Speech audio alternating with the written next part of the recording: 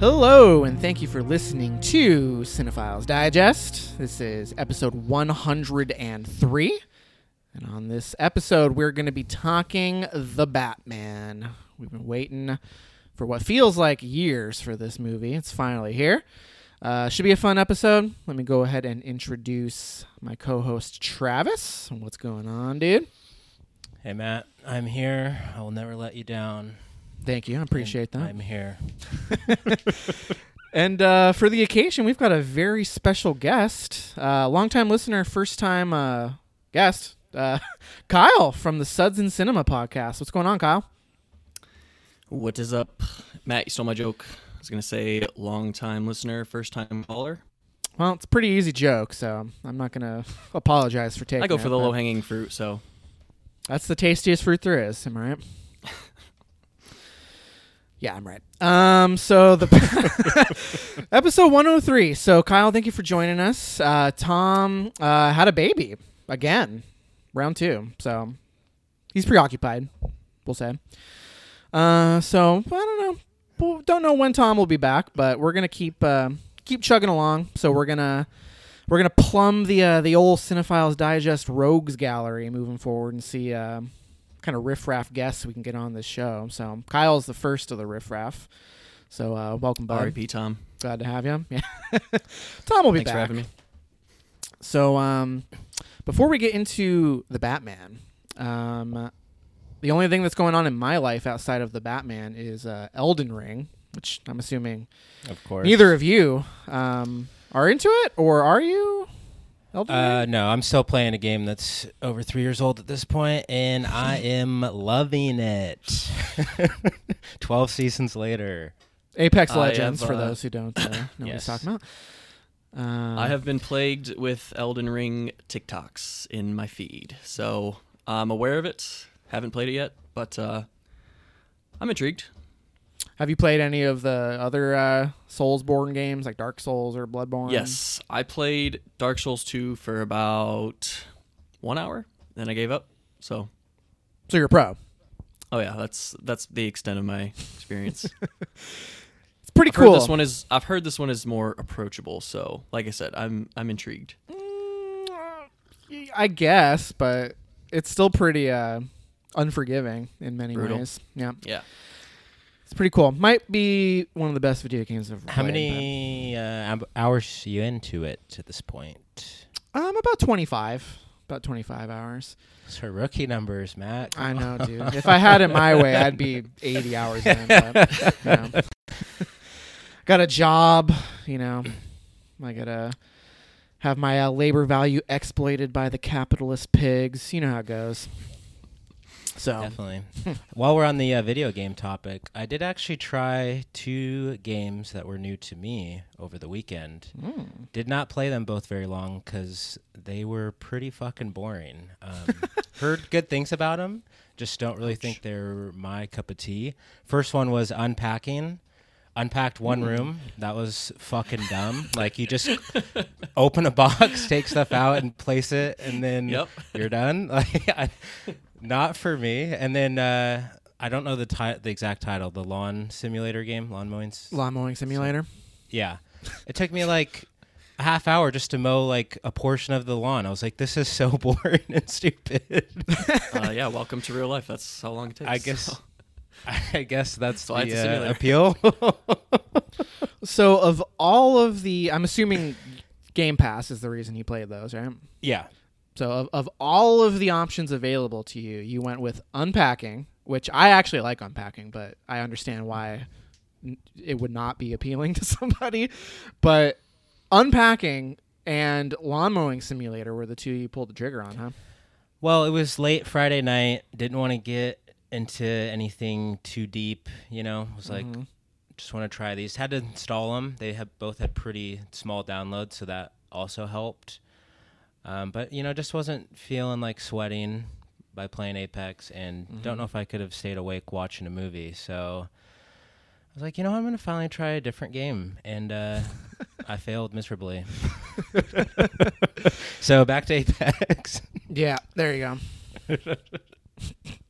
Well, while we're on the topic, Kyle, you are you're an Apex guy, right? Is that the extent of what you're up to these days, video game wise, or do you dabble in other Yes, shit? I have been indoctrinated to the Apex cult by your other co-host here. For better or worse. For better or for worse, yep. Used to be a Warzone guy, got sick of that, started playing Apex with Travis, and haven't looked back. So I do dabble in the occasional narrative game. I've been playing Tales of Arise here and there with whatever off time I have from Apex, so I enjoy those games, Tales of series games. But yeah, I do want to try Elden Ring eventually. With everybody talking about it, kind of feels like you have to try it at least.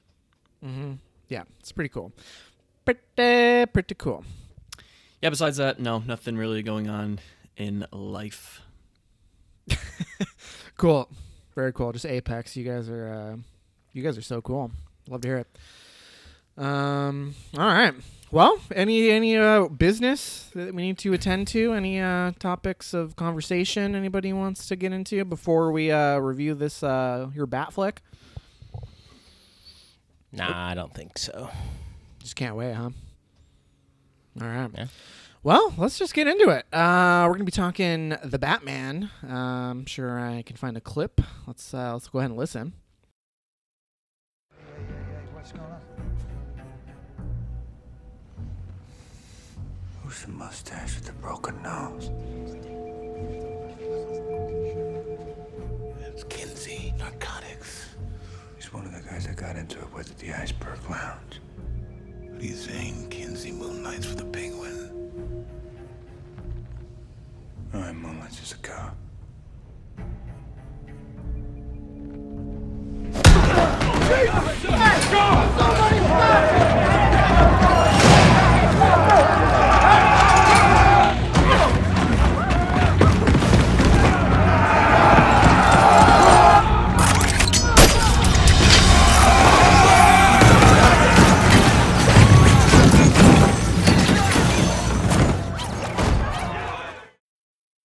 All right, so The Batman is directed by Matt Reeves, who you would know from Planet of the Apes 2 and 3, Cloverfield.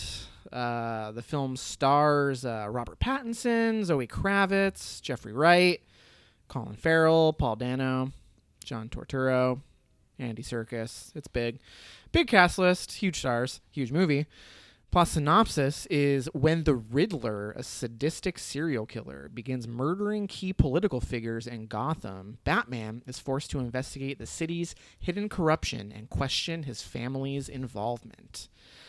So, I'm going to put you on the spot, Kyle. You're the guest. Why don't you go ahead and kick things off? Let's hear your initial impressions of The Batman. Sure, so I really enjoyed The Batman. I think it's pretty stylistic, especially if we're comparing it to the Nolan trilogy. I'd say it's more reminiscent of, I guess you could say Batman Begins, because the look of Gotham is different in that movie than the rest, but more reminiscent of the Burton Batman films, at least the style and look. But this goes in a much more serious tone with the noir angle, the detective angle, and I really enjoyed all of that stuff. I think it has a well-written social commentary in it without it being too heavy-handed, so I enjoyed that as well. And yeah, the acting all around was pretty good. I think Robert Pattinson pulled off Batman well. I think the voice, that Batman voice that was initially kind of mocked in Nolan's trilogy, I think he found like a good balance of that, where it sounds serious and brooding, but I don't think people are going to make a joke out of it. Mm-hmm. And yeah, the way it looks, I think it's Greg Fraser cinematography. Mm-hmm. Yep. A lot of good shots, and the look of it was pretty impressive. So very nice. All right, Initial impressions, Travis. Let's hear them. Sure. Yeah, I was pretty hyped for this. Matt Reeves is my boy. So is our Pat. And I love the Batman. So was very excited for this one. I will say I liked it a lot. Don't know if I fully loved it. Maybe on a rewatch I might fully love it. I think the main issues, and they're kind of minor gripes, would be I don't think it needed to be 3 hours. No. But it does feel like it's setting up the world for potential sequels. And it does feel kind of standalone in a sense, but it does also feel like a little, not like lackluster at the end, but it just does feel like a lot of seeds are being planted. And I guess on that level, it wasn't like fully satisfying at the end.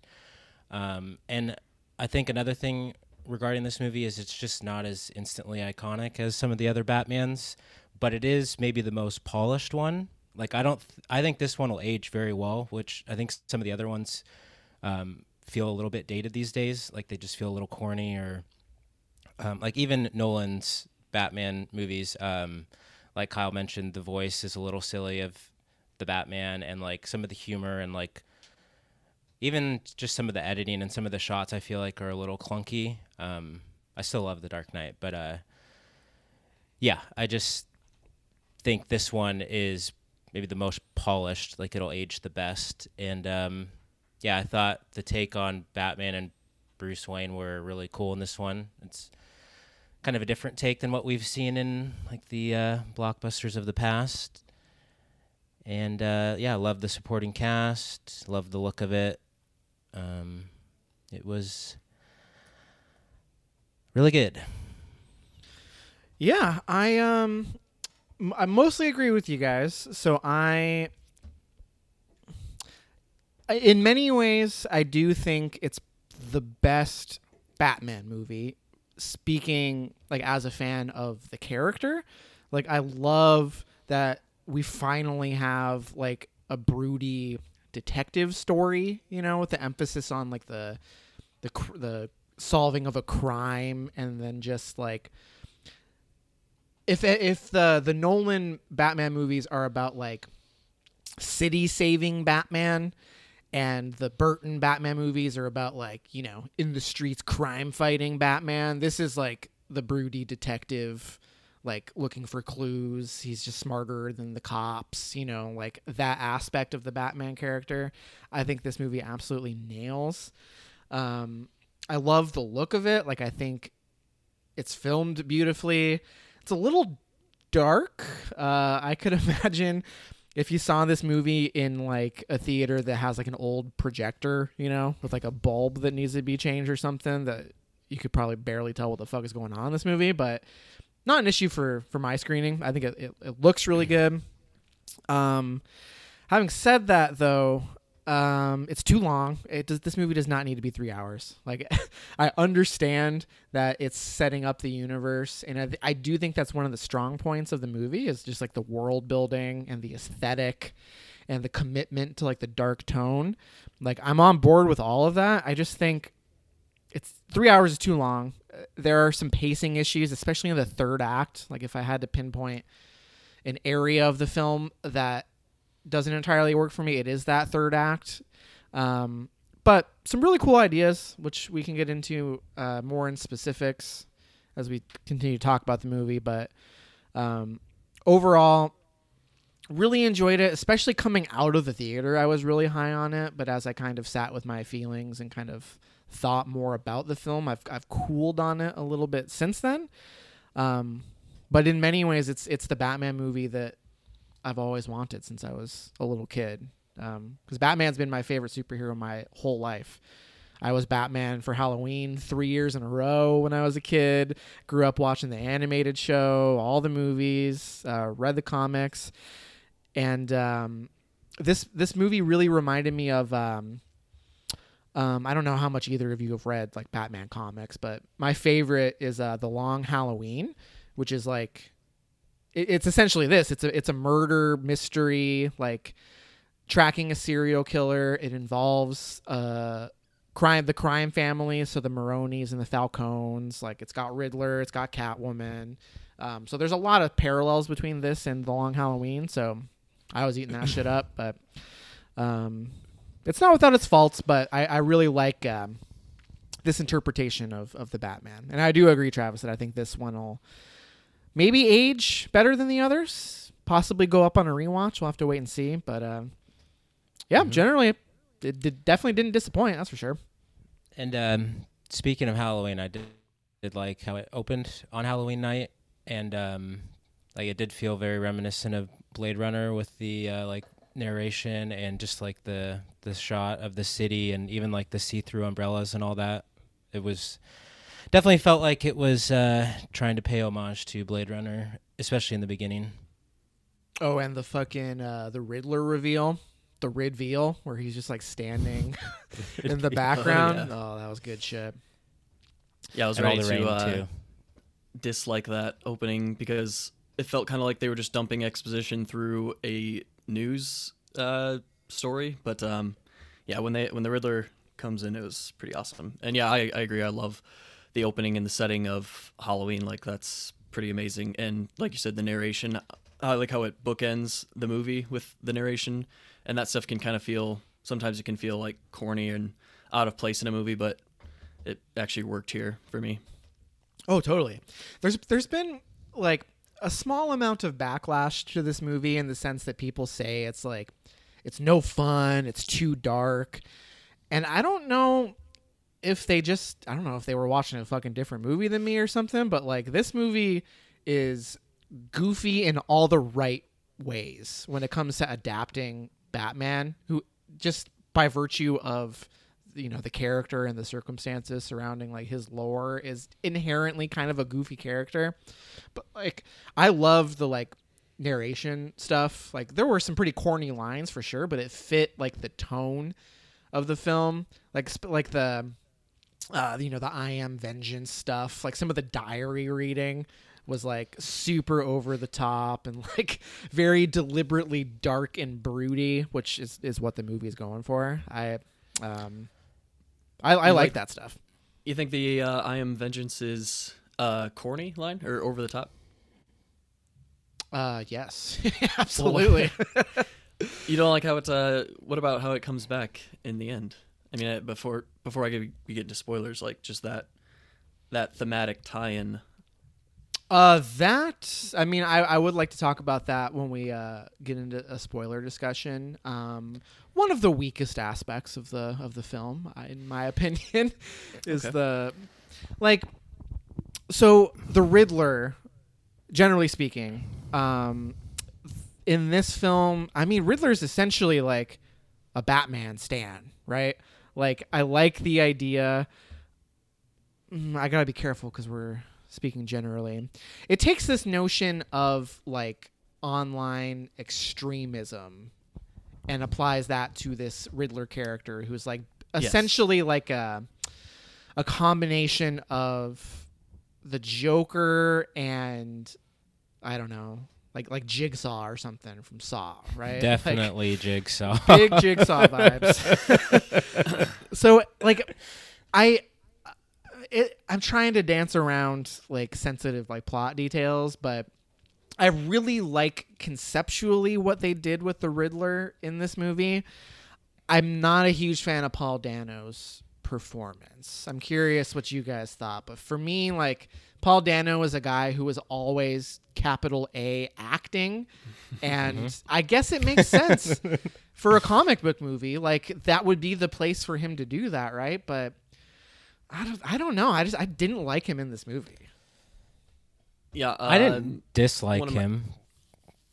But, one of my co-hosts said the same thing, that he's a little over the top, and that didn't exactly work for him. But I kind of liked his performance and how he portrayed a mentally unstable person.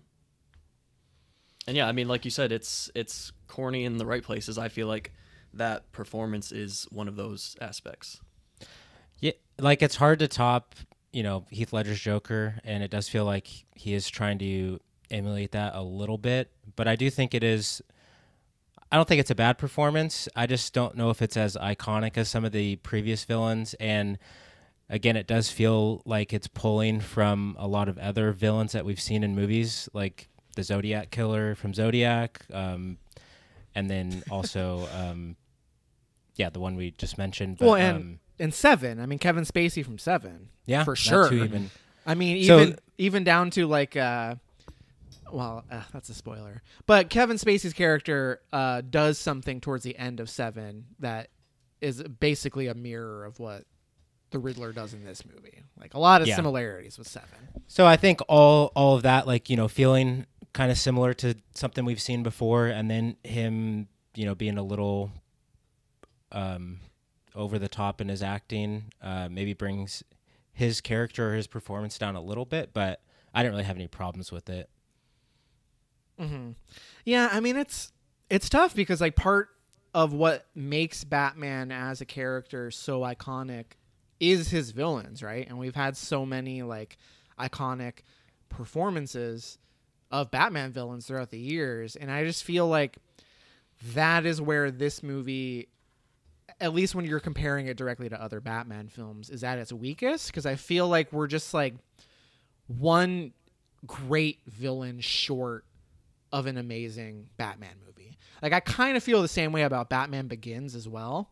Like obviously The Dark Knight and Dark Knight Rises, you've got the Joker and Bane, and they're both great villains, right? I feel like Batman Begins is kind of lacking like an amazing villain with an interesting, concept that kind of explores, what makes Batman an interesting character. And this movie tries to do that, but it just doesn't quite get there, I think. And maybe it's just because it's a really busy movie. I mean, how many villains are in this fucking movie? There's the Riddler, there's Penguin, there's Carmine Falcone, there's... I mean, Catwoman's... She's not a villain, but she's like, she's another tertiary character. And then, without being specific, there's a kind of epilogue at the end of the film that made me want to barf, but... which introduces, like I think what I most admire about this movie is that it's deliberately trying to not be your stereotypical like superhero blockbuster until that moment. Like it feels like, I don't know if it was studio interference or if they just needed to do that to try and set up the sequels, but it felt like that scene was put in the film because they need to hype up the next movie, right? That's a very much a superhero trope at this point, and rubbed me the wrong way when you compare it to everything else. Yeah, Especially the end, considering who it is. End of Right. Batman Begins too is It's the so same perfect, but it's like so subtle. It's just like one shot basically, and it does. I feel like not so much more, but it basically gets the point across that this movie tries to do, but in a longer form. Totally. Which is funny. I mean, without spoiling who.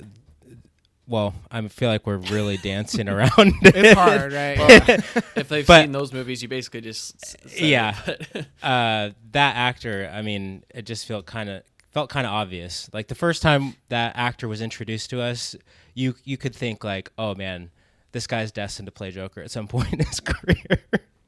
Let's circle back to that because I disagree.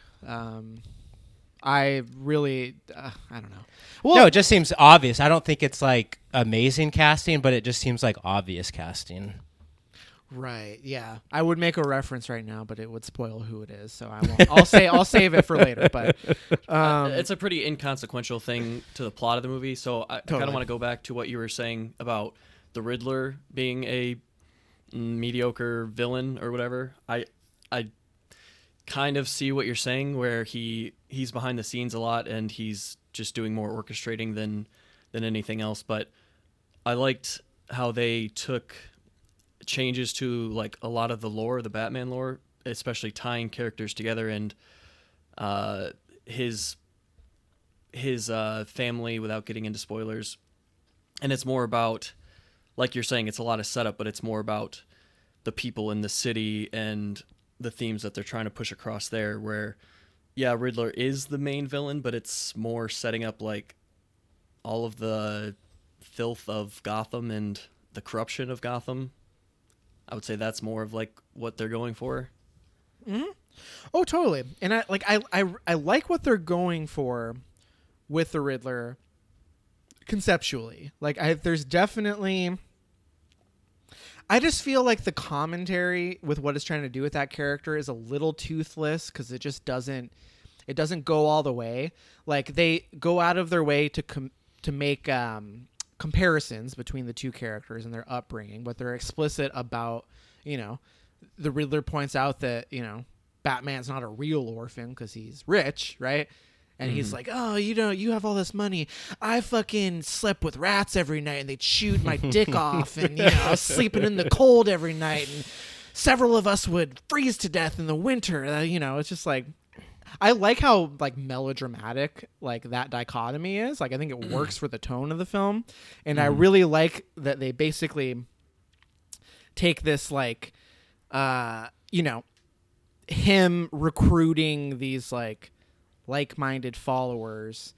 I've maybe already said too much for non-spoilers, but basically the parallel is right-wing extremism, right? Like that's the parallel it's trying to draw with the Riddler misinterpreting Batman's message, and then by the end of the film recontextualizing Batman as a character and his aspirations as far as what he hopes to do as a vigilante. All of that stuff is cool for sure. It's just, I just wish it went a little bit further with the kind of themes it's trying to tackle. I mean, so it gets into this like white privilege is said explicitly, right?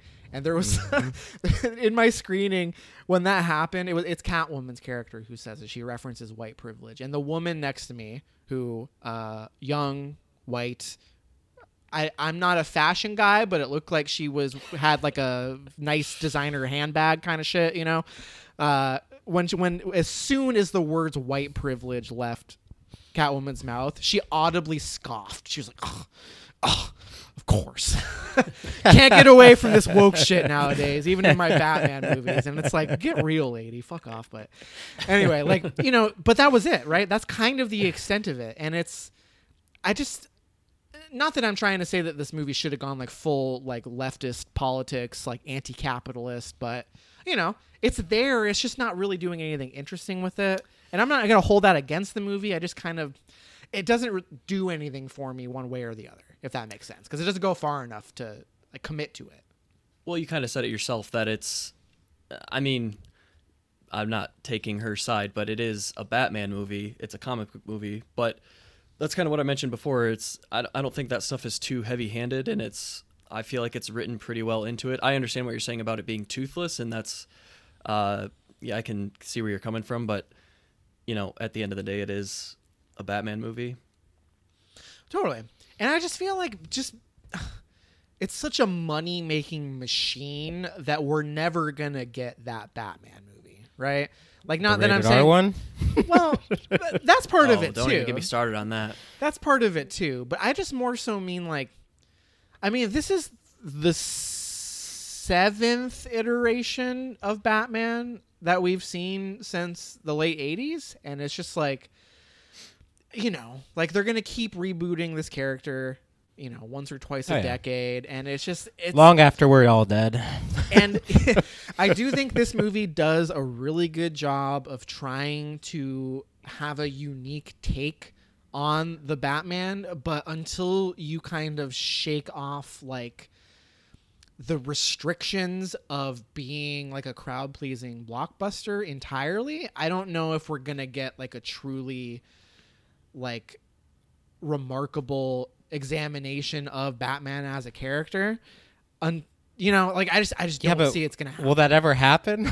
That's what I'm saying. Like that's gonna have to happen in the comics, right? Like there's tons of comic runs that have dealt with spins on the Batman lore and looking at it from a different perspective and really trying to like analyze, get to the root of what makes Batman an interesting character. I just don't know if we're ever gonna get that in the movie, but one other thing. Oh, go ahead, Kyle. I will never know of it then, because I don't plan on picking up any comics lately. No, me neither. Well, sorry, you guys aren't nerd virgins like I am, but Batman comics are the shit. So let's talk about our Pat. So new Batman. I think I love his Batman, but there's really no attempt to like delineate between Batman as a character and Bruce Wayne as a character. Like, one of the things I really admire about the Nolan Batman films is that there's a very distinct, like, you know, this movie even mentions it. Like, I think it's the Riddler who makes the comment, but he makes a comment about how the mask allows me to be myself. That's Batman, right? That's Superman. That's a lot of the DC comic characters. But the Batman, or like Bruce Wayne, is, you know, he's also brooding. He's also super emo. He has the same facial expressions. Like, there's really no attempt to have an interesting Bruce Wayne character, or for there to be this dichotomy of him like living a double life. It's not really there in this movie. And I'm curious, like, if that's even something that you thought watching this. It, like, was it an issue? Like, what did you think? I liked the different take on Bruce Wayne. Like, just because we've seen the rich playboy one so many times, and I don't know, I didn't really have a problem with him being basically the same, you know, with or without the mask. Because yeah, like in Nolan's movies, I don't have a problem with it, but like he's very much a different person, you know, like him as Bruce Wayne in the Nolan movies, he is like, there is no like emo aspect to him, or like any, like even like brooding aspects. He's just like this rich playboy who, you know, has like an alter ego. Right. And the whole point, or the whole time, he's just like disguising his alter ego. And that's why he does this silly voice and all that. So yeah, I can see what you're saying with it. Like, there not being like much of a contrast between the two, but I did like this take, just maybe because we haven't even seen it before. Yeah. I feel like this take is more intentional, especially if they're going to, I don't know if this is going to be a trilogy or what their future plans are. Obviously, they're going to make this into some series of movies, but that could boost its cred in hindsight, like watching sequels to this and going back to it, because this is a very new Batman. He mentions multiple times he's only been doing it for 2 years or less. So part of my problem was some of his physicality. Like he's a lot smaller than the other Batmen, but again, like maybe he's going to beef up in the sequels, and that's going to be like a, you know, that was when he was younger. And the same thing here. You had a problem with him not being big enough? Oh yeah. We need more muscles. Should have been John Cena. Get rid Come on. No, but as far as Bruce Wayne goes, yeah, like he hasn't learned. He really hasn't become that philanthropic, billionaire playboy or whatever, which he might evolve he can't into even that fly. later. To he sucks. Yeah, he might become that later. To as we see at the end of this movie, kind of where his mind goes. So I think it was intentional, and it could be like, you could look back at this and say, oh, that makes sense why he's not that same Bruce Wayne that we see in the other movies. Yeah, I mean, obviously I'm hopeful that they make that an interesting dynamic in the sequels, the inevitable sequels, but for this movie, that was one aspect that felt lacking to me. What did you guys think of Jim Gordon, Jeffrey Wright's version of Jim Gordon? Like, for me, I like Jeffrey Wright a lot, but I mean, he's basically just there to like deliver exposition in the investigation scenes. Like the whole movie, he's just like, Jesus, oh Christ. Like the whole movie is him just like saying that and reading out loud. Like he'll read the Riddler notes out loud, and then he'll be like, what is that? What is a bad corpse? What's a bad corpse? And then, it's just a moment for Batman to be like, to solve the riddle, and he's like, oh Christ, you're right. Yeah, he felt like a tool. He felt like a tool to keep Batman involved in the investigation, because he's the one who has his back. So he doesn't have any agency himself. He is literally just a tool. So that way, when Batman shows up to solve these riddles and clues, the other cops are like, "Oh, what is he doing here?" He's like, "No, he's out. He's with me." Yeah, and they do some interesting stuff with that. Like I like the idea of them being partners, like as opposed to the Nolan Batman films where it's like Batman sticks around just long enough to get the information he needs, and then they do the gag where, you know, Jim Gordon will be like, "Well, what do you think, Batman?" And he turns around and he's gone. You know, like that's that kind of returns to the well several times in the Nolan Batman movies. So I like the idea of them being partners. It really does feel like he's just kind of there to like catch the audience up to speed and deliver, you know, read clues and do all sorts of stuff and like make sense of how he's able to just like, you know, be in these crime scenes and like, you know, manipulate evidence and do all this stuff. The performance is good though. I like him. I think he's a good Jim Gordon. I just think it's not really concerned. This Batman movie isn't really concerned with developing Jim Gordon as a character, right? Because we've seen Jim Gordon plenty of times. He's To that also not point- commissioner yet either in this version. Well, I mean, that was a Nolan. That's not necessarily part of the lore. Is him like becoming commissioner? I mean, it's a thing. Again, that has happened I know before, nothing of the like being comic book accurate means nothing to me. As long as it looks good on the screen, I'm happy. Yeah, I'm not super concerned about that aspect of accuracy, but it's just, yeah, I mean, he doesn't wield the sort of influence that we see Gary Oldman's Jim Gordon exhibit. Yeah, Oldman's given way more, and I just to this point, this movie is way more concerned with telling the story like through Batman. Batman is on screen, or you know, it's from his perspective. A lot of this 3-hour runtime. I just watched The Dark Knight this morning, and there's good portions of the movie where the Batman is not involved whatsoever in the scene. So I think that was maybe part of the reason why, whether it was intentional or not. Yeah. There's just, not enough given for Gordon in this movie, but to your what you said, I thought his performance was solid. Let's wrap up general impressions so we can move into spoilers. I got a question. Let's hear it. What's the question? Non-spoiler. If there was one movie that you could name that the score borrowed from, what would it be?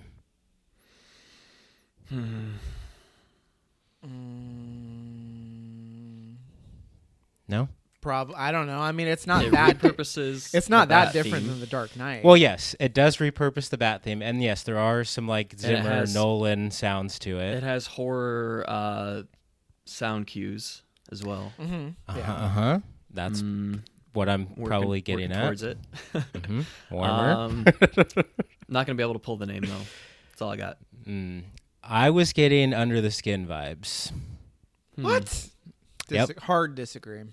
Listen to it again.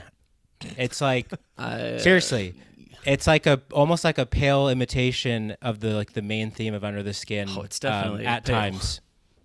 I know. I'm not saying it's on par with that. I'm just saying it feels like it was borrowing from that score. Maybe I need to watch that. There's movie two again. sounds that they use in the score that sound very reminiscent of Under the Skin's score.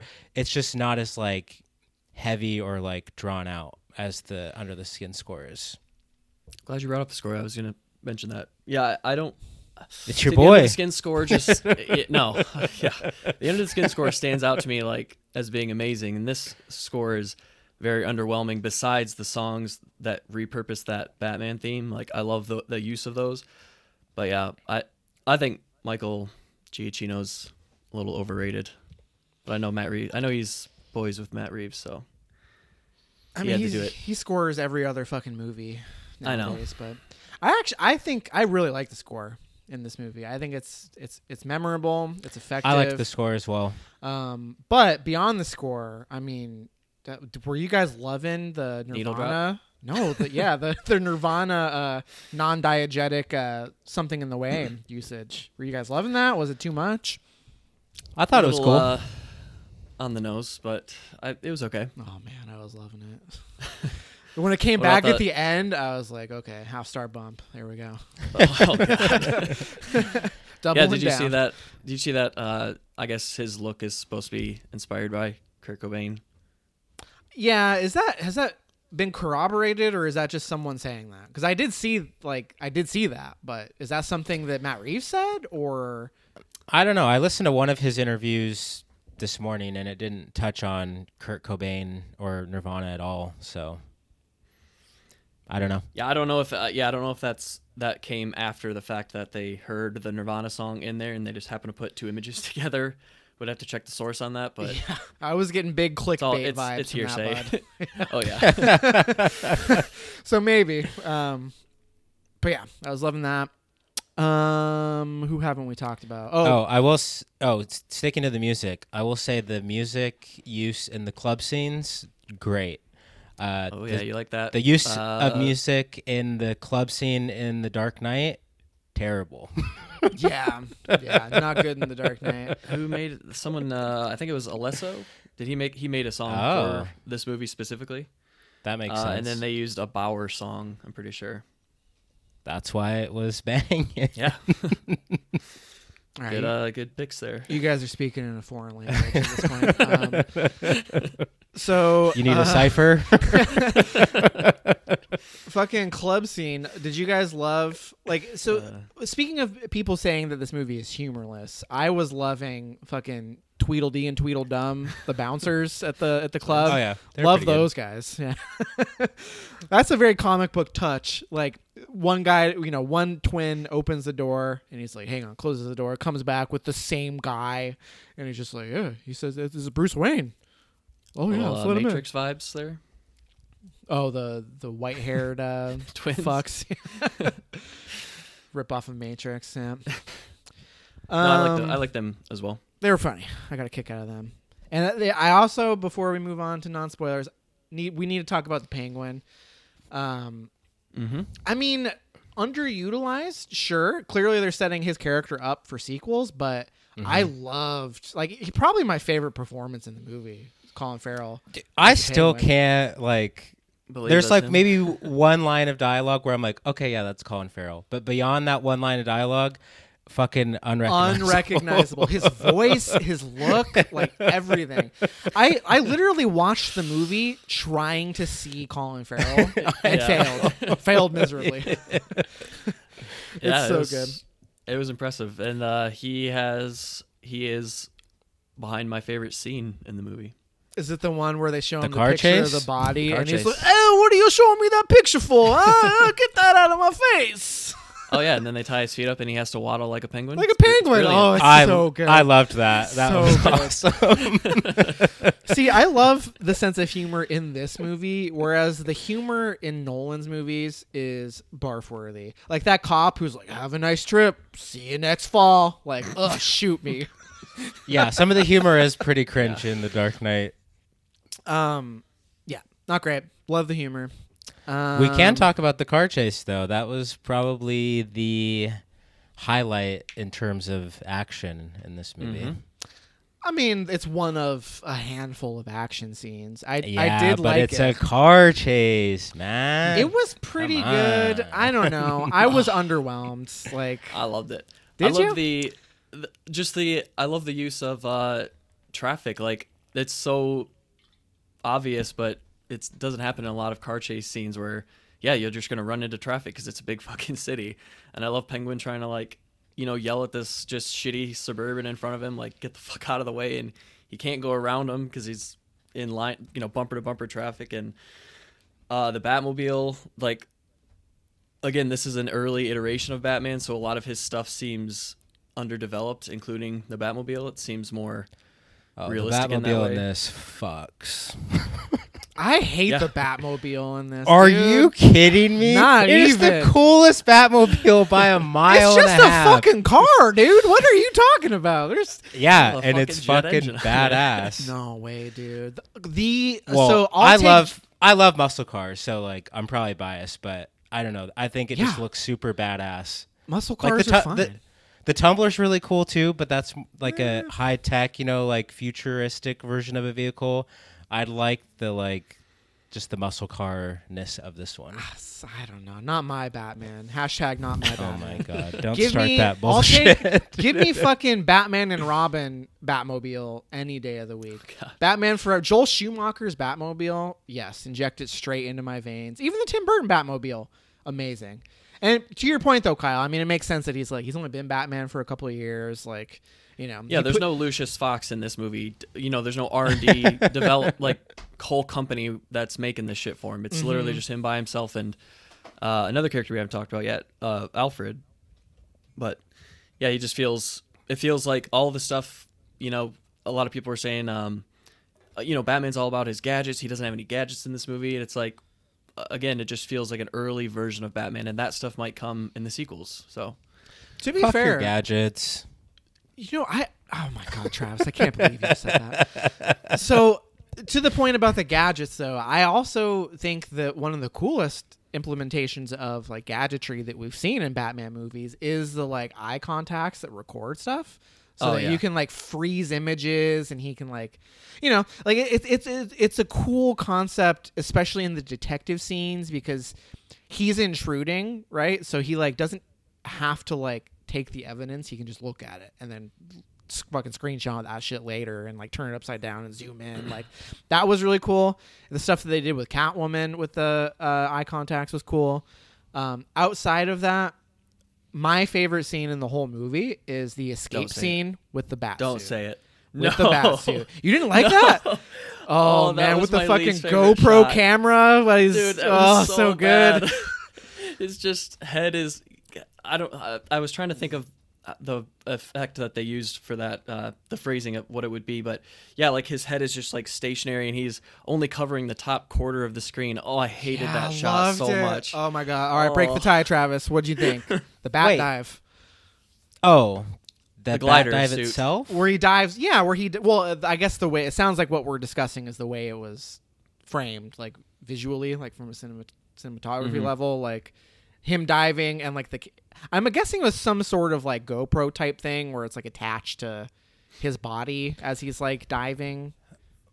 I'm guessing some high tech. I'm Team Matt, but definitely not my favorite sequence in the movie. Not even top 5. I blacked out after Team Matt, so that's all I needed to hear. I found it weird too that he got to the roof and was he almost was afraid to there was visible fear when he looked over the edge of I don't know It's why. new tech. Yeah, he's never used that. He was all right, let's see how this goes, I guess. He fucking grapples around all the time though. Yeah, Can't be grappling afraid is of heights different. as Batman. Then flying. Yeah, I guess so. Yeah, it was huge. Love that scene. All right, let's get into specifics. So here on this show, we give our star ratings before spoilers. So any other general impression thoughts before we give stars? No. Nope. Fuck yeah. All right. Coming out of the theater, I was between a 4.5 and a 5. Today, I'm between a 4 and a 4.5, but talking about it, it's making me go 4.5. I'm gonna go solid 4.5. Officially, the second best Batman film after The Dark Knight. Hell yeah. For me, it is a 4.5. Bring it home, I'm Kyle. going with a solid 4 out of 5 on this one. Very cool. So we loved it. All right. Let's get into the nitty gritty. So if you have not yet seen The Batman, see it. What are you doing with your life? But skip ahead. We're talking spoilers now. Where do you guys want to start? Oh, I don't know. The end? I don't know. The ending? Yeah, we can start at the ending. Would you guys agree that if it was kind of the weakest, the whole Madison Square Garden climax thing? That was Gotham Square Garden. Yeah. But it was Madison Excuse Square me. Garden. Get it right. The fact that they didn't even try to I hide know. the fact, literally calling it Gotham Square Garden, God. Pretty good. But so I like in the lead up to that, I like the scene at Arkham where he talks to Riddler and Riddler unveils his master plan and he's like, wait, I haven't figured it out yet. And he, another exposition dump. There's lots of exposition dumping in this movie, but I was a little confused by like, I don't know. It was kind of underwhelming. Like I understand that his followers were there so that they could like, take out the city's elites with rifles because they're all congregated in the garden. I get that, but it felt kind of underwhelming. Like for that to be the culmination of the plan, like love the flooding. I love the idea of like flooding the whole city and like the chaos that creates. But I don't know, like the idea of these just fucking like right-wing douchebags, like wearing the same outfit, just like in the rafters. Like, how do they even get up there? Like, there's logistically, I have questions. But here we go. Like, what did they put on their fucking Saran wrap and army gear? Like after they got through security into the garden, like. Kyle, you're a huge fan of logic. Did you have a problem with that? Well, how'd they get in there? I don't understand how'd they get up there? Like, it was in a time of panic, crisis. Also, you have to remember it was used as a shelter. It's not like there was a game going on and they had security set up. I don't know exactly the logistics of, them getting there and everything, but it wasn't though. No, it wasn't. There was an event there for the mayoral race. That's why the mayor was there, and they had the stage set up and everything. People were already congregated there right. beforehand. But then after the bombs went off, they quickly said everybody turned go into to like an evacuation space. Yeah, so it kind of was like a dual purpose. Right. But I mean, how could they have gotten?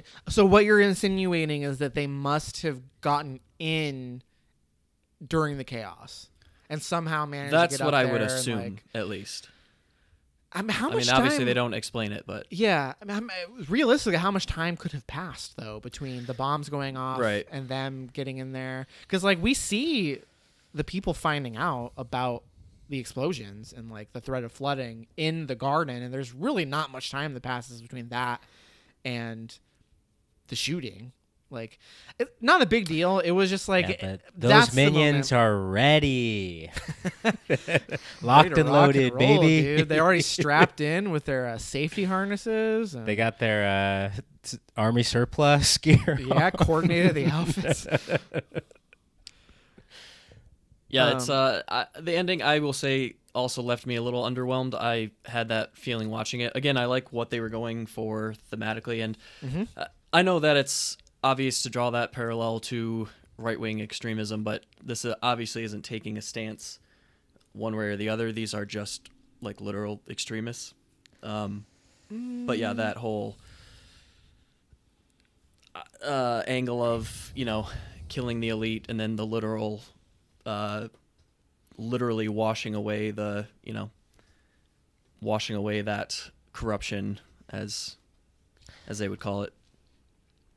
The ending was fine, but almost the had ending, like a Dark Knight Rises feel to it, a bit. Mm-hmm.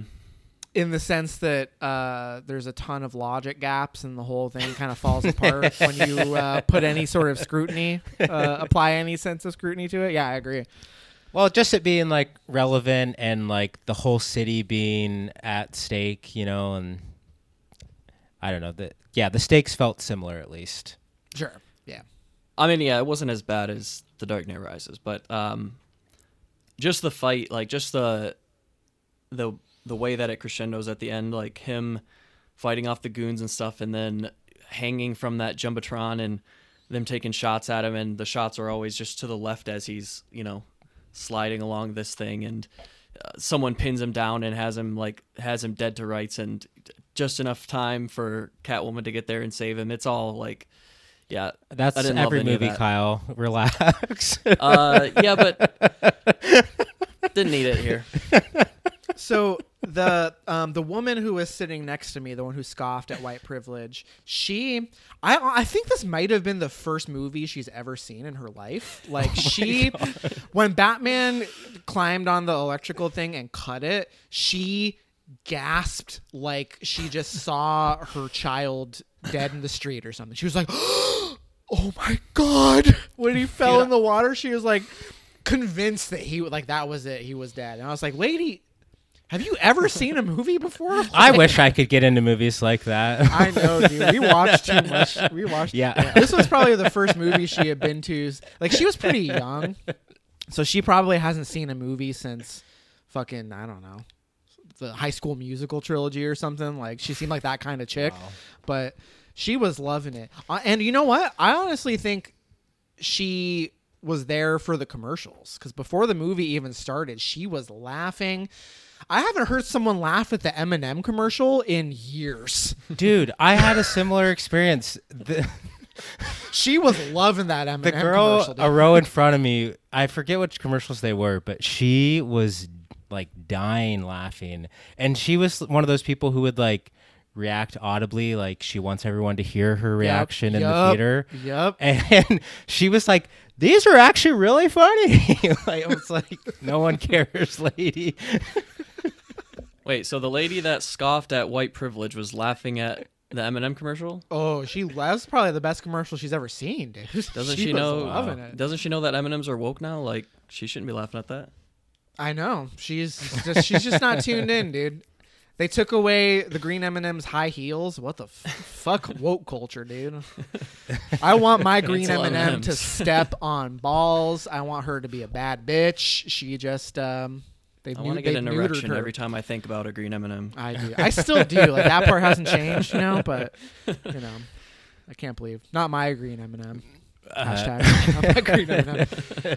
Back to the climax, though. I do think the climax made for some great shots. Like him hanging from that wire looked amazing. And then when he's got the flare and leading the city out of the water, or, you know, the stadium, also looked amazing. It's pretty cool. I mean, it was a little, I don't know. I mean, they weren't trapped. Like, they were just kind of hanging out there in the water, and he was like, he held out his hand, and there's clearly hesitation, and it's like, I don't know. Like, that moment played a little melodramatic to me, but it's hard to accuse a fucking superhero You love movie melodrama, of it. Matt. Come on, embrace it. I love Pedro Almodovar, Douglas Sirk, not this faux fucking. Hey, I can with the finally White talk Knight. about All That Heaven Allows. I finally watched it, Matt. I can't wait to talk about it after this. Oh, can't wait! All right, let's wrap this up, guys. Who cares about the Batman?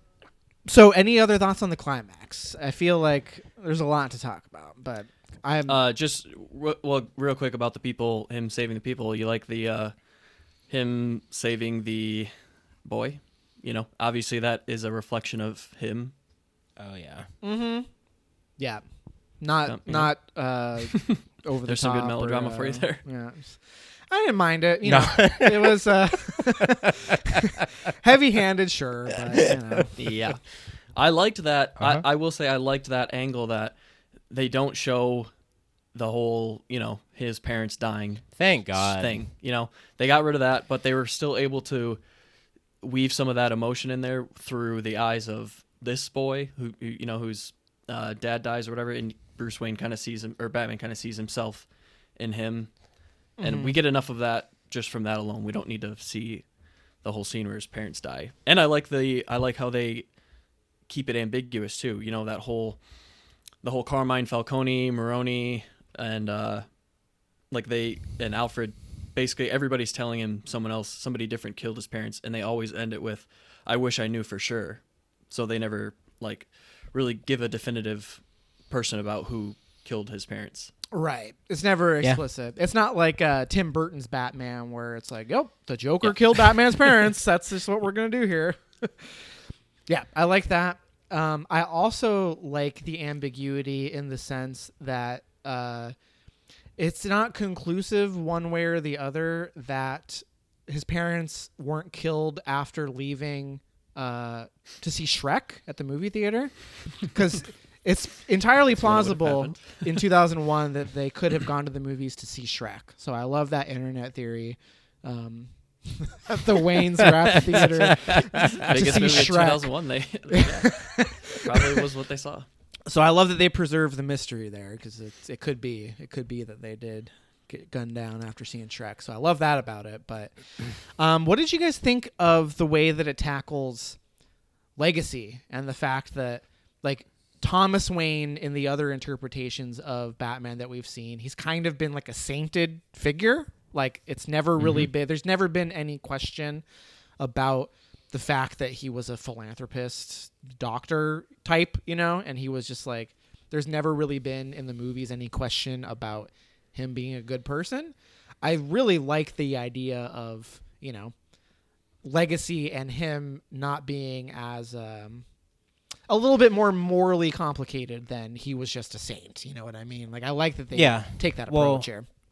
Yeah, he's kind of like a false idol. I mean, they try and play it both ways where it's like, oh, he wasn't as great as you think he is, but then Alfred's like, no, he was so a good. guy. Yeah. Yeah, I liked how that played into Batman and like his arc. Mm-hmm. And yeah, just that it's, again, it's trying to do a different take on like that character story element. Right. But I mean, it also is a little, because the insinuation is that the Thomas Wayne Foundation, like the renewal fund, upon Thomas Wayne's passing, like all the criminal elements, just like, I mean, I don't really understand the implication. Like, did these mobsters just like start applying for grants and like it was just giving out free money? Like, that's kind of how the movie presents itself, that there was like a gold rush from the foundation and there's no oversight, but like, who was running the foundation? How did all these criminals get this money? Like, I don't know. It's not quite airtight when you really think hard about it, but it didn't bother me per se. Well, wasn't that part of the angle that Carmine Falcone wanted to have dirt against Thomas Wayne? Did that not play into the renewal program? I mean, it played into his death. Like, he had the dirt and Thomas wasn't willing to like bend, so he had him killed. Like, that's the theory that's posed, but it still doesn't explain that, like, how the criminal element was able to get all of the money from this foundation.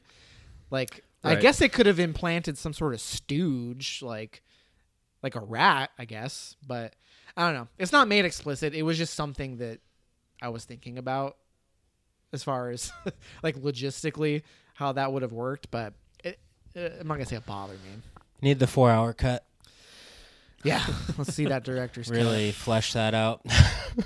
The 10-minute Joker scene at the end, really flesh out that fucking pandering. Would have loved that.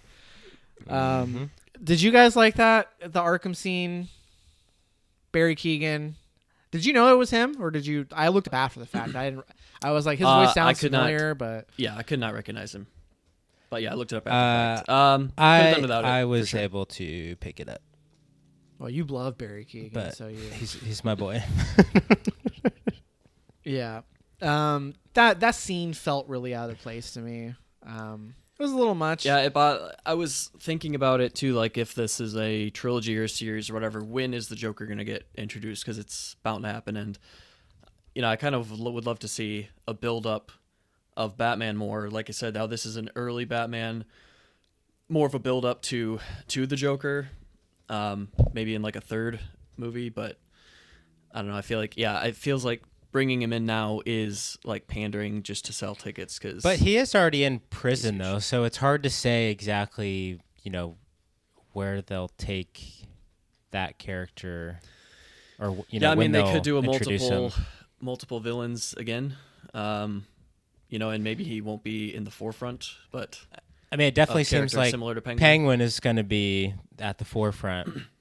But yeah, I'm sure there'll be at least one or two others, if not more, in the mix. I mean, get real, right? I mean, like every villain in this movie, with the exception of Carmine Falcone, because he gets got, you know, they're all going to be in the next movie. Riddler is going to be a stooge to the Joker. Penguin is obviously going to fill the power vacuum in this, you know, as the city is rebuilding. They're going to introduce Two-Face. I'm sure Two-Face is going to be in there. It's like, I think there's some sort of leading up to, I bet Batman's Rogues Gallery is going to like come together, and there's going to be like a you know, he's going to have to take down all the villains at once. But I think all of the villains that we saw in this movie are going to be in the next one, plus more. Are we I'd going to be get a willing to- Robin? The kid at the start? With the thugs? 15 years later, we're going to have our Pat. He's still going to be emo as hell. It's going to be an aging emo. And it's going to be, he's going to have Batman, or not Batman, he's going to have Robin. I don't know. You could do something interesting with Batman, or excuse me, with Robin that we haven't really seen before, right? Because, like, we have Robin in the Schumacher Batmans, but he's pretty corny. How And could you forget? The fucking Jogo Lev Batman bullshit in Dark Knight Rises, they at least allude to it, but I wouldn't be surprised if Matt Reeves tries to integrate Robin into the universe. There's a way to make it work, you know what I mean? I do like Batman as like a solo act, though. He doesn't need a sidekick. He doesn't need a sidekick, but I mean, especially Like, they could work together. Just don't go on missions together and stuff, you know? We already got that in this movie, though. We have Catwoman. A little corny. I think the more that I think about it, I think they probably will introduce Robin, because this movie very deliberately frames Batman as, you know, there's a whole scene where he's like, I never knew I'd see fear like that again. Like, you know, I never want to see the people I care about in a compromised position. You know what I mean? So it's just ripe for introducing Robin, him falling in love with Robin, and him being abducted by the fucking Joker, and he's got to go rescue Robin, and it's a whole thing. Like, I could totally see them laying the groundwork for having that character. That makes sense, because that was something that they teased in the Snyderverse, that plot line of the Joker killing Robin. Did they? The Snyderverse, could not give two shits about. I know. I don't even know what you're talking about. Is that in the They have that extended shot- Justice League or something? Or? They have the shot, it's in BVS, they have the shot of Robin's suit, and it says ha ha ha on it, and it was from the Joker. And it's insinuated that Robin was in that universe at some point, and he was killed by the Joker. Oh, And people went crazy for it. That's part of what drove Batman to fucking have guns and kill people in the Snyderverse. Mm-hmm. That's so cool. Yep. I love Zack Snyder's Batman. It's huge. Pat Fleck. I love Hashtag not your Batfleck, Batman. Not my Batman. Okay. Let's wrap this up. What a joke. Hey, we didn't really touch on Catwoman too much, though. Yeah, that Oh, was- my she's question so was- hot. How big were your boners? Oh, boys? yeah. Oh, yeah. Very hot. Yes. Very hot. Very I don't know if attractive. she tops the Michelle Pfeiffer Catwoman for me. Oh, as- no way. Oh, as yeah. a whole, or in terms of hotness, but Yeah. very hot. I'm more interested in what you thought of their relationship, because some people, and I guess I can see this, they didn't like how it was kind of like shoehorned romantic relationship. Like at first when they first kissed, right? To me, it seemed like it was just Catwoman using her sexuality, kind of what she always does. But then it comes back around at the end again, like to make them seem like they actually are romantically involved. I don't know. She that wants seemed the weird bat to me. dick for sure. Yeah, and the end. Oh, where they like the ride final shot? together? Yeah, where they split off. I don't know. Yeah. You know, it's Little corny. Well, yeah. I mean, they literally do the thing where it's like, you know, we have different paths in life. Oh yeah. We love you, but we can't. I love you, but I can't be with you, kind of thing. You know. Mhm. But you know, I'll take it. I'll take that. But as a Them romantic riding relationship, you together- think that worked? Come on. I mean, yeah, mostly.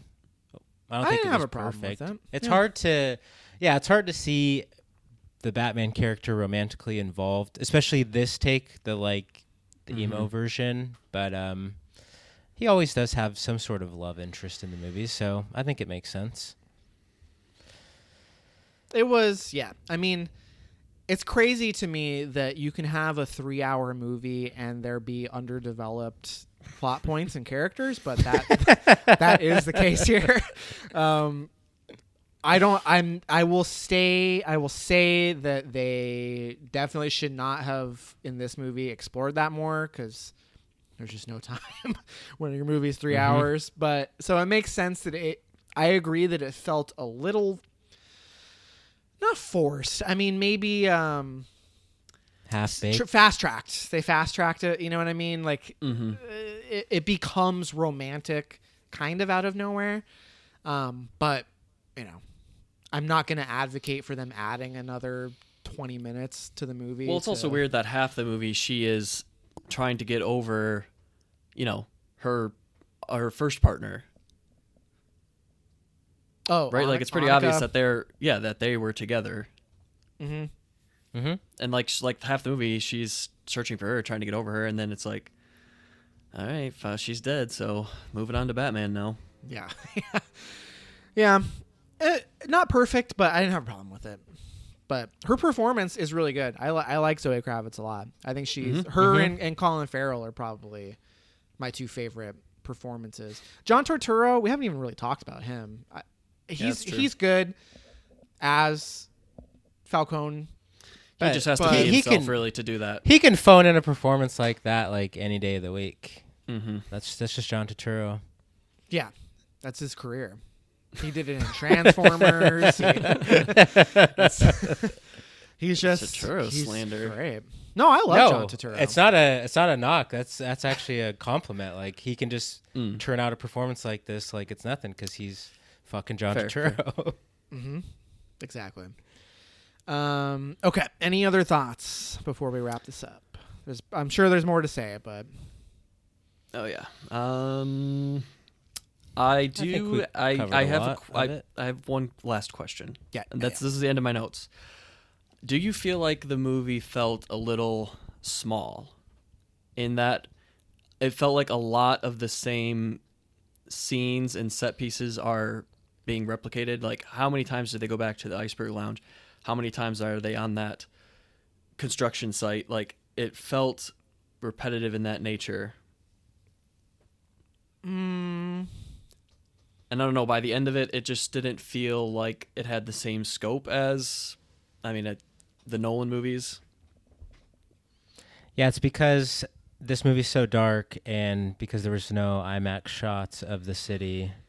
That's why it felt smaller. I do like the those shots of the IMAX city, shots in Nolan's movie, oh my God. Yeah. Come down. This could be, it could be just overthinking it, but I don't know, though. Sometimes I see what you're saying, but I don't think I really had a problem. I do think some of those sets are really good. Like, I don't know. Just the whole like city vibe itself, I thought was done really well. Yeah. Oh, totally. This is the best version of Gotham City in a movie for sure that we ever had. Like, I think that's definitely something that Matt Reeves excels at, is like world building. So that aspect of it, I loved. I hadn't really thought about it until you brought it up, Kyle, but I could see, they definitely are reusing environments, but right. Went to the Iceberg Lounge one too many times. Because there were three scenes at the Iceberg Lounge, like 3 extended scenes. At least. Well, am I wrong in thinking that the mob hideout isn't that in the same building, and they go there? Yeah, it is. Yeah, multiple times. But yeah, my only other thing would be that, Travis, you touched on it before, that this 100% should have been rated R. I would have loved it. Like I think there's a lot of aspects that could have made it better as a rated R movie. Oh, the Riddler stuff for sure. Full Jigsaw, just straight up murder. I want to see brains. Yeah, I wanted to see those rats burrow in that guy's chest. Oh yeah, we didn't even get to see that. That'd been sick. Or the explosion. We get to see, the guy. Yeah. That's it. I like that. That was one of my favorite scenes in the movie. That scene at I think it was a church, right, where the guy crashes the car in there, and he's got the thing on his neck. Like that was Peter cool. Sarsgaard. Mm-hmm. That was a good shot. I got one last question. What do we think about the riddles? Were they good? Some were better than others. I think they could have been a little better. Yeah, I think they could have been a little bit better, but A little more clever. for the most part. Yeah, for sure. Yeah, I mean, I like the fact that it's like a detective mystery, but at the end of the day, like I can't help but draw comparisons to other. I mean, we've alluded to it already. Like, there's definitely Fincher vibes between Oh, yeah. Seven and Zodiac. Like, but those movies just do it better as far as the like mystery and detective like aspect Oh, yeah. of it. So I like that it's going for that, but it doesn't feel derivative, but it does feel a bit lacking in that sense. And some of the riddles are better than others. I do think, I mean, they're stuck on the fucking rat with wings riddle for like an hour of the movie. You know what I mean? Like, that's just a dumb, Penguins not have very wings. clever riddle. And then when they're like, oh my God, Falcon. Whoa. Shit, it's Falcon. Mind blown.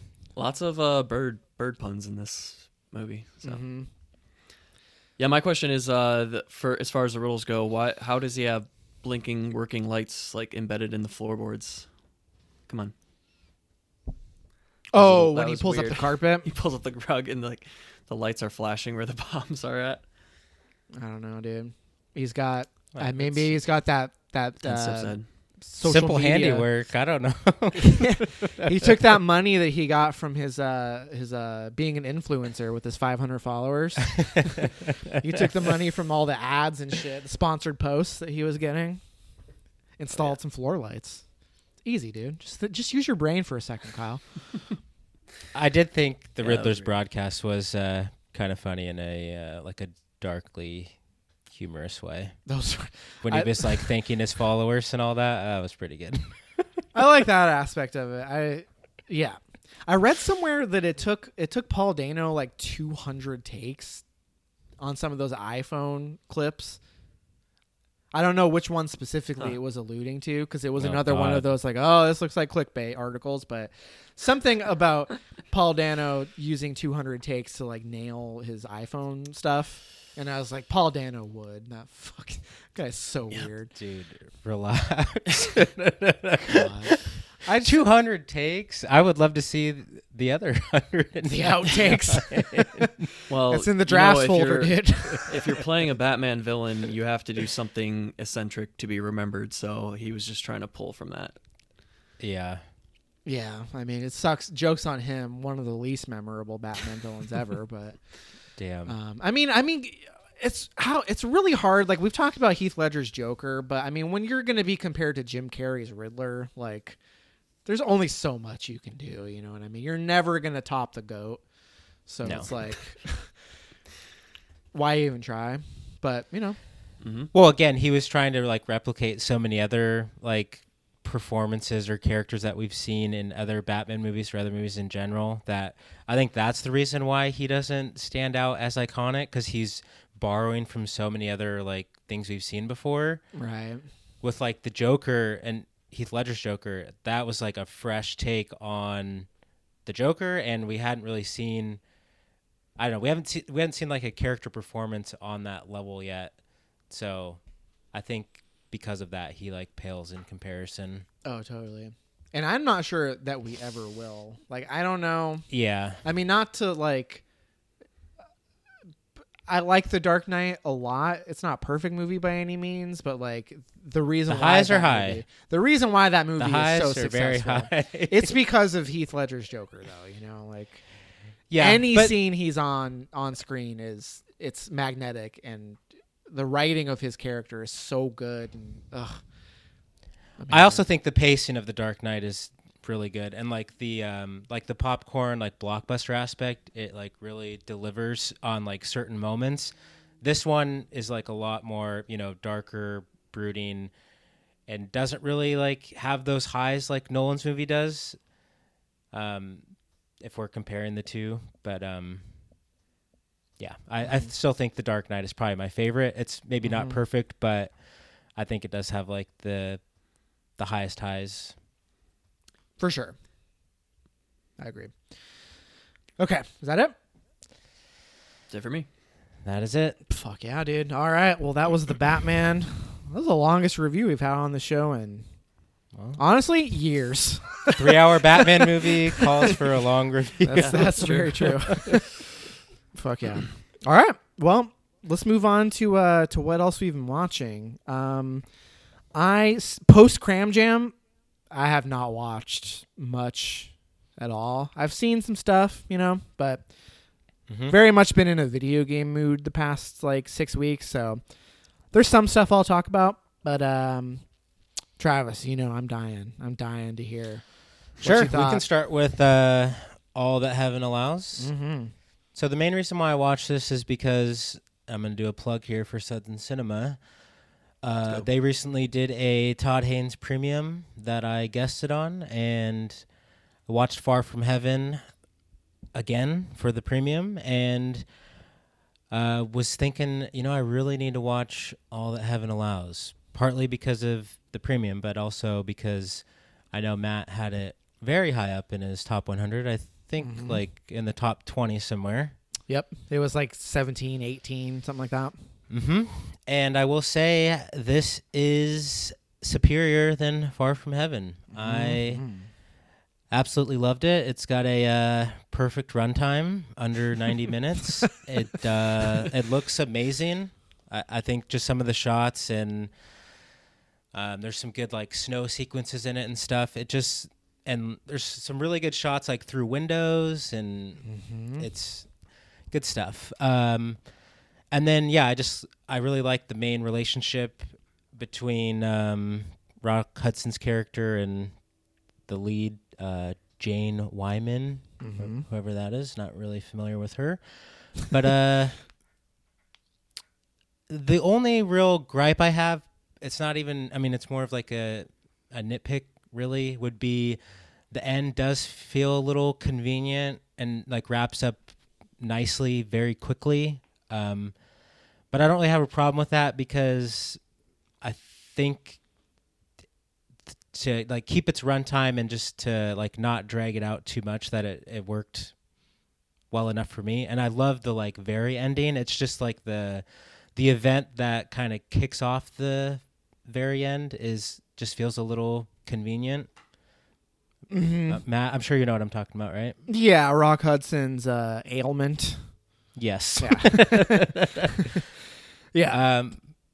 But yeah, everything else I pretty much loved about it, and it is kind of fascinating watching a movie from the 50s tackling a taboo subject of basically this widower wanting to just date a younger man, and it being such an issue. And I just like how she basically has to go against everyone else in town or in her life to do what she wants and be with who she wants to be. And I thought that was lovely. But it is a banger. I would highly recommend it to anyone interested. It's only going to get better, dude. It wasn't until my rewatch that it made it into the top 20, so just you wait. Can't wait. Those colors, the color palette, maybe my all-time favorite color palette in a movie. It's just so amazing. Just the snow scenes, the fall scenes with the leaves. Jane Wyman's dresses, Rock Hudson. Is a hunk? He is a hunk.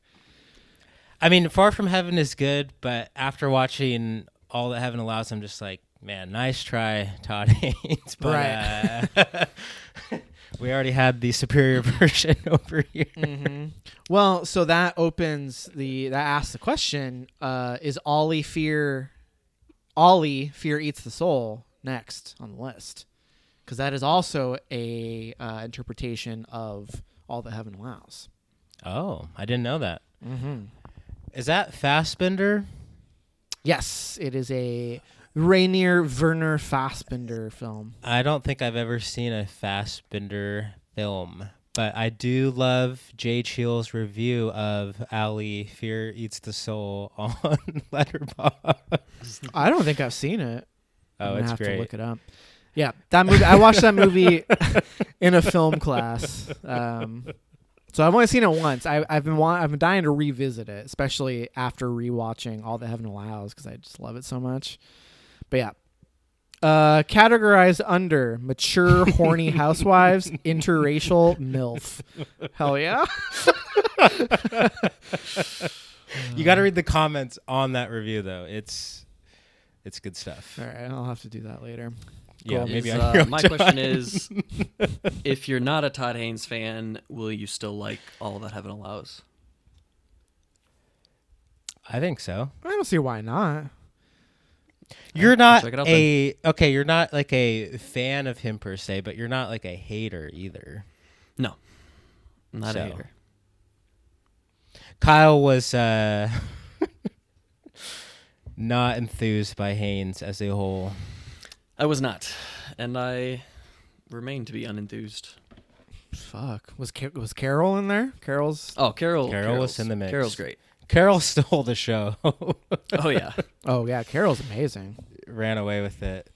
But Kyle didn't really like Safe, which is embarrassing. I am not embarrassed at all by that. I'm sorry.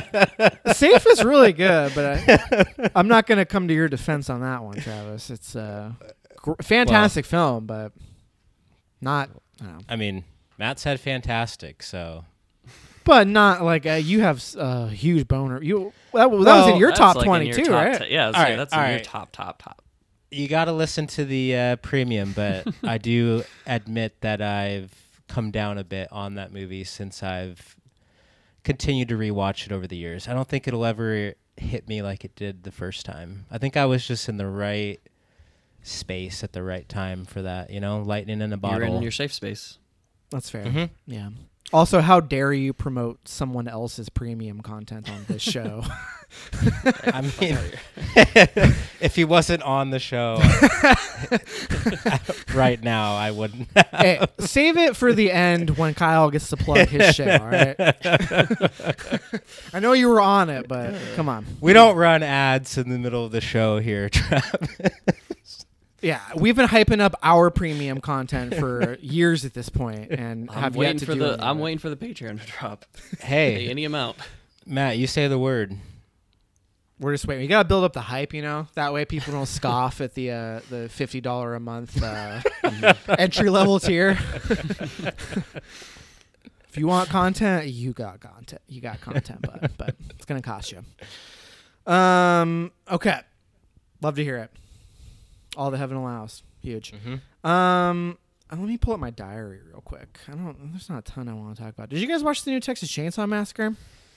I did. Watched it not. for you, Matt. For me? What do you mean for me? Yeah, saw you watched it and had to pop. Yeah, you saw that 2.5-star review, and you're like, I gotta watch this.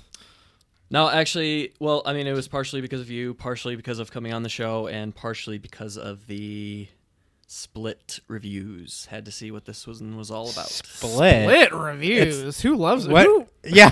People like this movie? It's all negative, 3.5, a 4-star, 2 4 stars.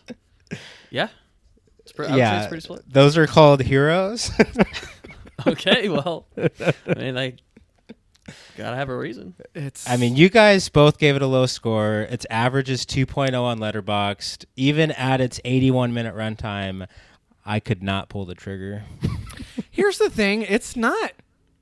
It has a lot of promise. I think it starts off strong, and there's some really good gore in the movie. Like, someone gets their, forearm broken, and then Leatherface That's the best uses kill. the bone sticking out to, impale, shove it through someone's neck.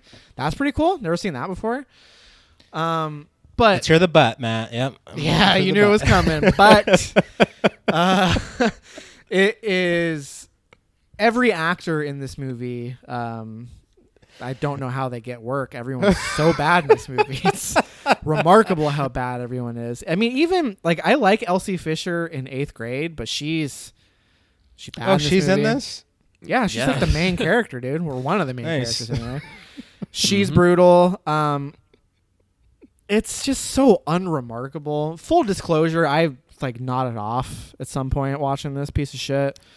It's only 80 minutes. I know, dude. That's how you Fall know. asleep. when you start losing me halfway through an 80-minute movie, you know you're doing something wrong. But it just felt like it was just trying to do too many things. I mean, it tries to have some sort of commentary on like gentrification, but does nothing with it. And I don't know. It just really loses steam in the second half. I just was wholly uninterested in Leatherface's shenanigans, and it's just boring. It's not a bad movie. It was just unremarkable, especially after I feel like it kind of starts off relatively strong. Strong is a strong word, but it's I had high hopes. The best scene is towards the end, though. The bus. Oh, the murder fest That's in the bus. amazing. It was pretty good. I woke up during that part. I was like, "Whoa, Oh, okay. here we go." Yeah. I will say I mostly agree with you, Matt. It is pretty unremarkable and dumb, but that's kind of what you expect going into these movies.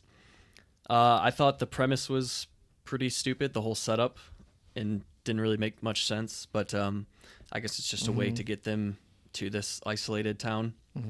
And the fact that it's like a legacy sequel where it's wiping away all the other sequels and reboots, and this is supposed to be 50 years after, so Leatherface is what, 80 here or something, like, or even 70.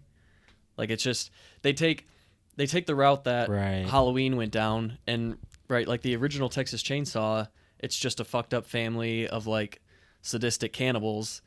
There's nothing unremarkable like supernaturally or strength wise, and in this he's like a fucking unstoppable force. He's more like the Shape in this than in Halloween, than the original Halloween.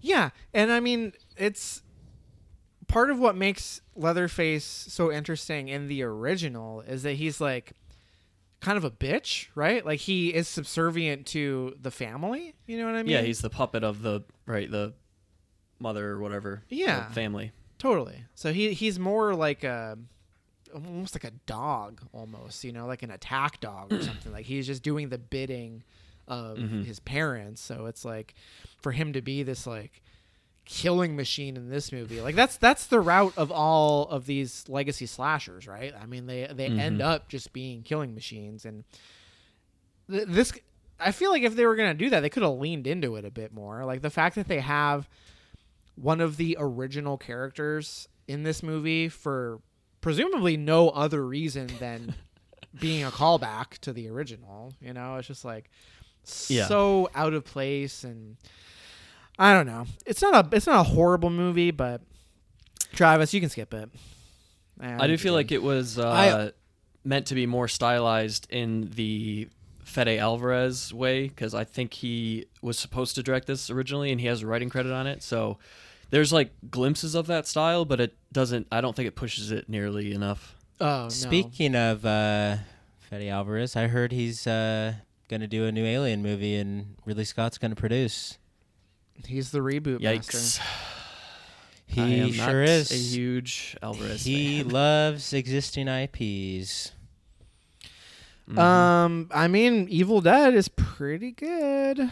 Haven't seen it yet, so I'm withholding judgment from that. I need to rewatch it. It was all right from what I remember. I like it. It's fucked. It's fucked up, which I'm into. Yeah, I'm just not. I'm not a fan of Don't Breathe, I guess, and still haven't seen Girl in the Spider's Web. So, but I heard it wasn't anything special. Yeah. Very cool. Well, Matt, you're the king of trash, and you only gave this a 2.5, so I figured it wasn't really worth my time. It's not. Yeah, you can pass. Speaking of trash, did you guys see Jackass Forever? I have not I have yet. not yet. Oh my god, why am I even here? I know. How have you not seen it yet? You gotta see Jackass in the theaters. I mean, it's Well, part of the you know, experience. I would like to go with someone, and I have no friends, and Chelsea. Chelsea's went and not saw it. interested. Well, she went and saw it when she was in Utah with her brother and some of his friends. So I'm on an island over here. You know? I mean, don't Hey, if it's you? not funny enough to make you laugh without an audience, then it's not that funny. Come on. Well, that's can not laugh what I'm about saying. it. I'm just saying it would be fun to go with someone, you know? Yeah, it would be. I agree. It also makes you feel better, especially going there with like a girlfriend, a wife, a fiance. Makes it easier to laugh at all of the dick stuff in the movie, which there's a lot of it. Let me tell you, this movie, there is so much dong in this movie. I was loving it. There's chock full of dong. There's potty humor. It's everything you'd ever want. Cum? Oh my God, Travis, you like cream? like you've never seen. My interest is piqued. Literally, people are being showered in cum. We're talking like fire hose cum. Like seriously, you got. I can't tell if you're being serious. No, or not. I am. I've never been more serious. Soaked head to toe, soaked in cum. Okay. Oh my God. So you need to get there ASAP. Okay. I loved it though. I mean, you guys haven't seen it, but if you like the other Jackass movies, it's more Jackass. I am a was fan. dying laughing. It felt so good to be back watching these people again. You got some newcomers With the boys. back with the boys. Just hanging out, Hanging down. hanging dong, getting soaked in cum. It's a perfect movie. 2022's best film so far. Going out on a limb here. 2 months in and saying definitively Jackass Forever is the best film of 2022. So that's five banger then? Better than Batman? Better than Batman, for sure. I'm just looking at my list they're here. pretty much the same movie. Yeah. Just different, just about cum in different ways. Jackass is more explicit with its cum worship. But Kimmy? Did you guys watch Kimmy? The new Soderbergh not. joint? I did. We did an episode on it. Oh, nice. What did you think of Kimmy? Did you like it? I thought it was okay. I thought it was watchable, but it's one of those definitely one It was and done. One and done. No sudden move. I like No Sudden Move more for sure. It was no sudden move. Is what Oh, I it meant was to no say. sudden move. Yes, yes. It was no sudden move. Yeah, I liked, some of the rear window Disturbia aspect angles of it, but just the whole You've never mystery even was seen kind Rear of Window. Well, yeah. So that's what how I'm saying can you is- like it? I said aspects of this movie. I'm just kidding. All right, yeah, calm down. I just thought the mystery was kind of underwhelming, and where it goes wasn't that interesting. And I don't know. I think I like Soderbergh's when he's experimenting more, and this kind of felt like it wasn't really going for anything. Unsane? Oh, I love Unsane. So does Matt. Yeah, Insane for Unsane. Gross. I've got a weird relationship with Soderbergh. I think he's arguably the most overrated director, maybe of all time. Mhm. I don't think I've never given one of his movies more than 4 stars.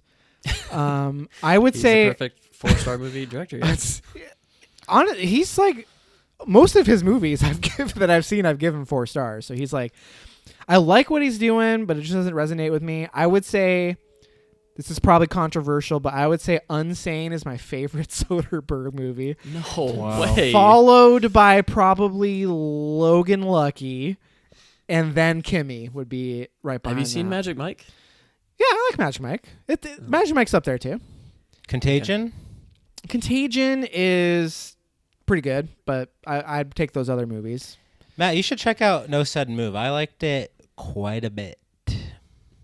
The fish bowl or fisheye lenses Fisheye or whatever lens. that everyone's complaining about was not a problem for me.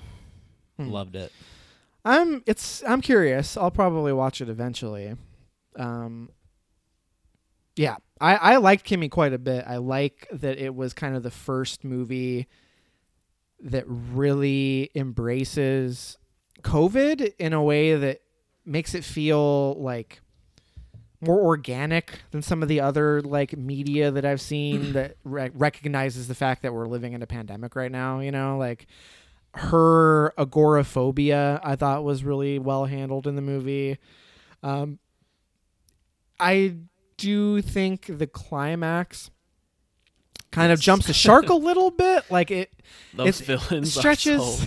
They're so funny. And they're pretty inept too. Like they're Oh, a yeah. little like bumbling. Like, what are these people? These are professionals. Like, kind of thing. Stretches believability a little bit, but again, Zoe Kravitz, she's great in it. I really like her character. I think it is an interesting you see take. all of Zoe Kravitz in this one. Mm-hmm. Whoa. I'm In the- intrigued. In the Batman, we get to see it through a tight white T-shirt. Kimmy says, "What if there was no T-shirt?" Mm-hmm. And that's the movie. Gross. Can't believe I just said that. Kimmy is really good, and Zoe Kravitz is really good in it. How about your boy? Which one? Derek Derek Delgado. Delgado. So his arc was ruined. You guys are probably aware of this. Did you know that if you see a character in a movie using a non-iPhone, they are probably a bad guy. The villain. Yeah, there's a clause that I Apple- recently heard about this. Yes. Yeah. So I was aware. So at the very beginning of the movie, when Derek Delgado is on like a Windows monitor that looks like a MacBook monitor, I was like, woof, this is the bad guy. I can already tell. And That then is later so silly. later on in the movie, he uses like a Google Pixel or some shit. And I'm like, what? Okay, so he's clearly the bad guy. And the movie even distinguishes between Kimmy. Kimmy's a tech worker. Her work computer is a PC. Her personal computer is a MacBook. Mm-hmm. Like, it's just like once you see it, you can't unsee it, kind of thing.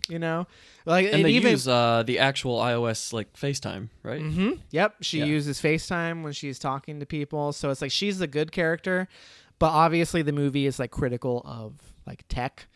So the fact that her work computer is a PC, I mean, that makes sense, right? Like, obviously most workplaces, unless you're like a designer, like a creative type or something, is probably going to be, you're probably using a PC, but still, like, the fact that I knew that Derek Delgado was going to be a bad guy because of the fucking monitor he was using, it's weird.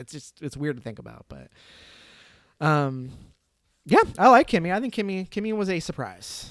I was pleasantly surprised by Kimmy. There's only one other thing that I'll talk about. So if someone else wants to mention anything particularly notable that they have watched recently, feel free. Now's the time. Kyle, you got anything? I will touch on Coda real quick since you guys both have seen it. Oh, yeah. Trying to catch up on these Oscar movies. And I liked Coda, but I didn't love it by any means. It wrote in my was review, fine. It's a very well-made freeform movie. And if you know what freeform is, then that's what came out of ABC Family. Listen, I don't appreciate you coming into this with that kind of fire. I know you love it, Matt. I'm sorry, but that's... Travis, back me up here. Oh yeah, my Letterboxd review was a little too precious, but I did give it 3 stars. Very sentimental. I agree, Mhm. but done Yeah, well. it's- I like sentimentality. Yeah, well made, and obviously it's an Apple original film. I thought a lot of the shots on the sea looked really good, but I Those don't can know. Just, only take you so far, though.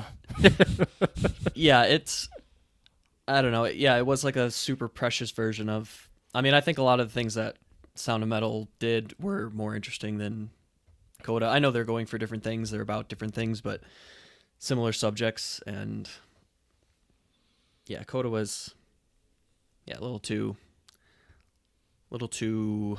schmaltzy. Precious, sure, without trying to use the same word. But yeah, it's kind of how I felt about it.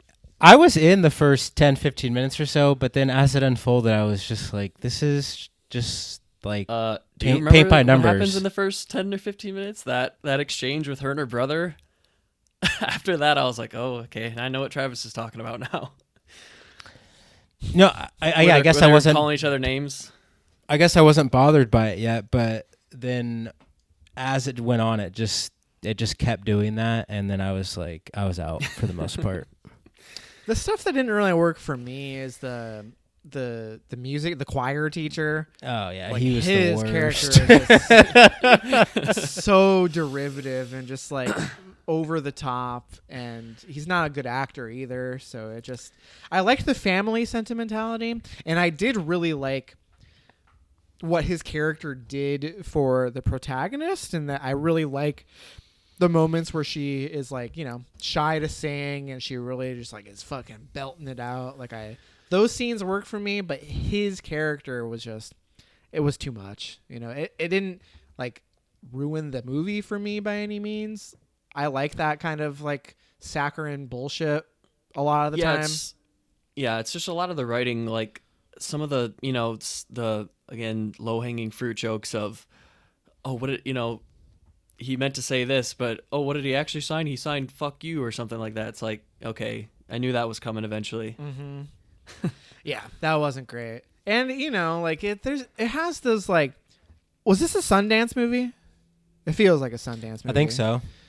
It feels like a Sundance movie in the sense that, like, of course the parents are like fuck machines, like they're like, Oh, yeah. there's the whole thing where they're just like, we're just so horny for each other. We can't keep our hands off each other. It's like, Yeah, the that dad's like, feels, have you seen how hot she is? yeah. It's like talking to his own kids, like, okay, come on. And it is, I like the bit works in the sense that they're For a bit. yeah, it's you get some mileage out. I mean, the fact it's funny because like it's a deaf family, so obviously like when they're fucking like beasts, they don't know how loud they're being. So it's like, ha ha, he happened to be in the house when they're porking each other. Fine, that's funny. But then the whole they have to like have the family meeting where the dad's like, I'm sorry, I just can't help myself. Your mom is super fuckable, like that was a little. I was like, okay, you could have just been loud. Like you didn't have to have the follow up scene to make it even more uncomfortable. But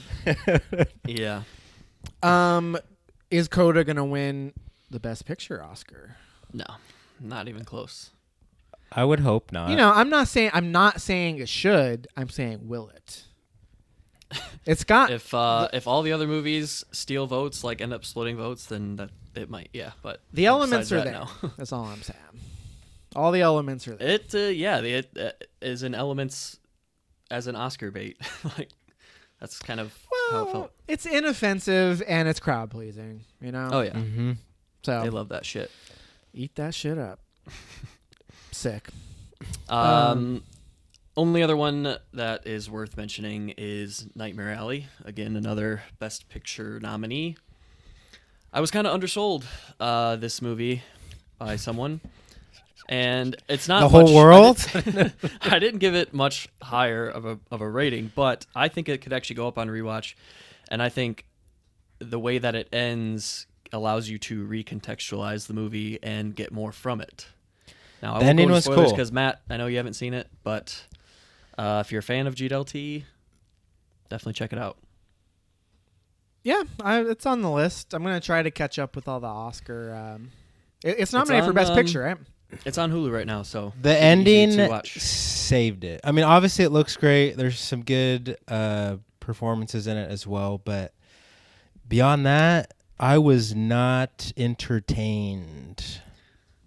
I thought the mystery and the thriller aspect was enough to keep it going, and I do wish. You know what I learned No. after watching it was I think DiCaprio was attached, and I think he would have been amazing in that role of Stanton Carlisle. Instead of- Bradley Cooper. I mean, Cooper? Bradley Cooper is good, but I thought he was good in it, but yeah, I thought he was. But I'm saying like I'm just imagining DiCaprio in that, and could have been huge.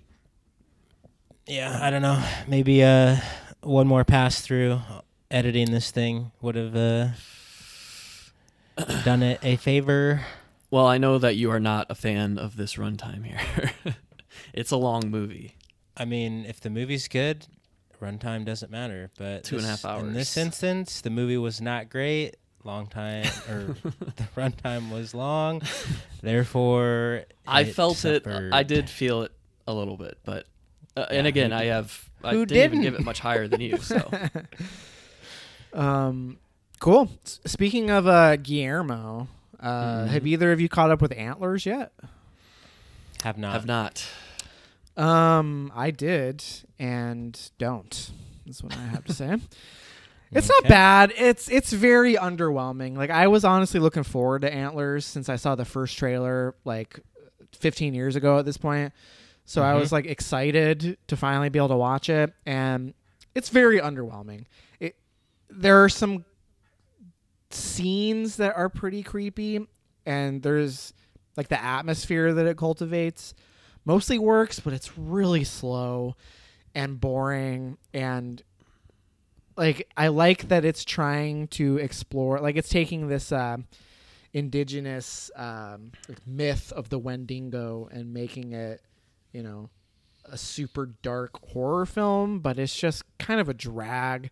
And some of the, like, it's pretty heavy-handed with its metaphors of, like, you know, pillaging the earth, poisoning the earth, and nature striking back. And Scott Cooper being heavy-handed? No way. I know your mind is probably blown, but sorry to report that it's pretty heavy-handed. I do like some of his movies, but he is pretty heavy-handed. I have yet to... So I've seen Antlers. I think Out of the Furnace might be... I've never seen Black Mass or... What's the fucking cowboy one? With Hostiles? Hostiles, yeah. Oh, Hostiles. Oh, and Crazy Heart. I still haven't seen Crazy Heart, so... Crazy I've never Heart seen any was of these movies. good. It's like a lesser version of The Wrestler. Why did I think he directed Killing Them Softly? Who directed Killing Them Softly? Andrew Dominic. Mm-hmm. These are different people, I'm finding out now. They are, in fact, different men. What did Andrew Dominic do? Oh, assassination of Jesse James by the coward Robert Ford. Mm-hmm. Very cool. Yep. Yeah, I thought they were the same person up until today, so that's cool. Yeah, I was like, oh yeah, Antlers disappointing after Killing Them Softly. Bummer. No. Definitely. It's not bad, but I wouldn't prioritize. I don't know if sounds like neither of you have watched it, so clearly I'm weren't out. prioritizing it, but Nope. I You mean, don't need yeah, to. I wasn't even going to prioritize it for the Cram Jam, and now that last year is over, it's at the bottom of the pile. it can stay there. Yeah, I don't envision either of you guys loving it, so wasn't a waste of time, but not great. The only other thing I need to mention is that I rewatched one of my childhood classic comedies. Due to the lead actor's appearance this season on Celebrity Big Brother, Corky Romano. Either of you guys familiar? I know- Vaguely. yeah. I think I've seen the edited version on Comedy Central. Oh man. The only thing I'm familiar with is, you guys want some cookies? That's oh man. So Corky Romano, let me be the first to tell you, it holds up. All right. Is it a good movie? Absolutely not. Is it incredibly offensive with its homophobia? Big time. Was I fucking cracking up watching Chris Kattan get high on cocaine and try to talk to a pooch? Yes. Dying. For those who aren't familiar, Corky Romano, Chris Kattan plays a veterinarian who's like the little brother in a mob family, and he like the head of the mob family, played by Peter Falk, by the way, iconic 70s film actor, plays the leader of this mob family, and Corky has to go undercover in the FBI to like basically interfere with their investigation. And there's so many good bits. It's worth a watch. And you guys, I'd be curious to see if you like it. I landed on 3 stars, but only because like morally I can't give it higher than that because it's just so offensive in many ways. But I was dying. I was Seems like cracking a up. Billy Madison situation. Appreciate it, love it, but is it super well made? Objectively, it's a worse movie than Billy Madison. And I'm not even the biggest Billy Madison guy, but Yeah, that's what I'm looking at here.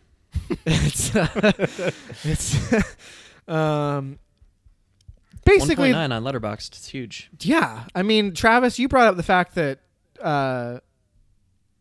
Texas Chainsaw has a 2-star average. Mhm. You know, you can't always judge a film by its Letterboxd aggregate score. So I'm just gonna say, give Corky Romano a chance. Is all I'm gonna say. I would definitely be more willing to give this a chance before the new TCM. Texas Chainsaw Massacre. You heard it here first, guys. Even Corky though I've had Romano. 20 years to check this one out and haven't, I'm still more interested in it than the new movie that just came out. Well, they both have runtimes that you would love. So Beautiful. Listen, you're Both going to around love 80 the minutes. runtime. You already have a deep affection for the Poochie One or whatever it is. Poochie Wanna Cracker. What is it? Tell me again. I don't know. You said I it. don't know. No, you said it. What, you guys want some cookies? Yes. Okay. Why do you know that? I don't know. Probably the trailer. Like I saw the trailer a bunch growing up, and that's like the one thing that stood out. Like that movie to me is that one line. Dude, I feel like if you and Tyler saw this movie when you guys were fucking 13 or whatever God. when it came out, you would have loved this. You would have played the VHS copy Probably. until it broke. Yeah, I mean, movies were much harder to get your hands on back then. You just kind of watched what was there.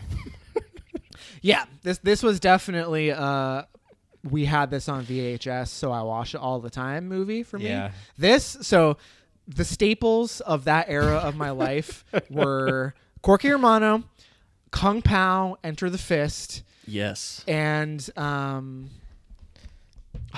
what's the other one? There was some other comedy from that era. I can't remember. Some other movie Road that I Trip? had on constant rotation. No, Road Trip sucks. It sucked then. It sucks now. I loved Road Trip growing up. Oh man, no. Bad movie is bad. Yeah, Corky Romano. Kung Pao though, I am dying for a rewatch of that movie too. I've So never seen many- that. Kung Pao rules. So many iconic lines. My nipples look like milk duds. Oh my God. So many huge lines. That's a lot of nuts. I'm just a birdie. Bird. Taco Bell. Enchilito, mucho burrito. All right, the rest of this podcast is just me and Man. Kyle quoting, Quoting Kung Kung Pao. Oh, fuck. Don't know if I can top that. It's going to be the first, when the Patreon drops, it's going to be the first. Yeah, commentary track of Kung Pao. Oh, I would love a commentary track of Kung Pao. Yeah. Very cool. That's all I got. Anything else you All guys, right, you need guys- to mention? You guys both done? Do you have something, Travis? I have two I would like to touch on. Fuck yeah, let's hear it. So I will start with The Worst Person in the World. Finally caught up with this one in the theater about a couple weeks ago.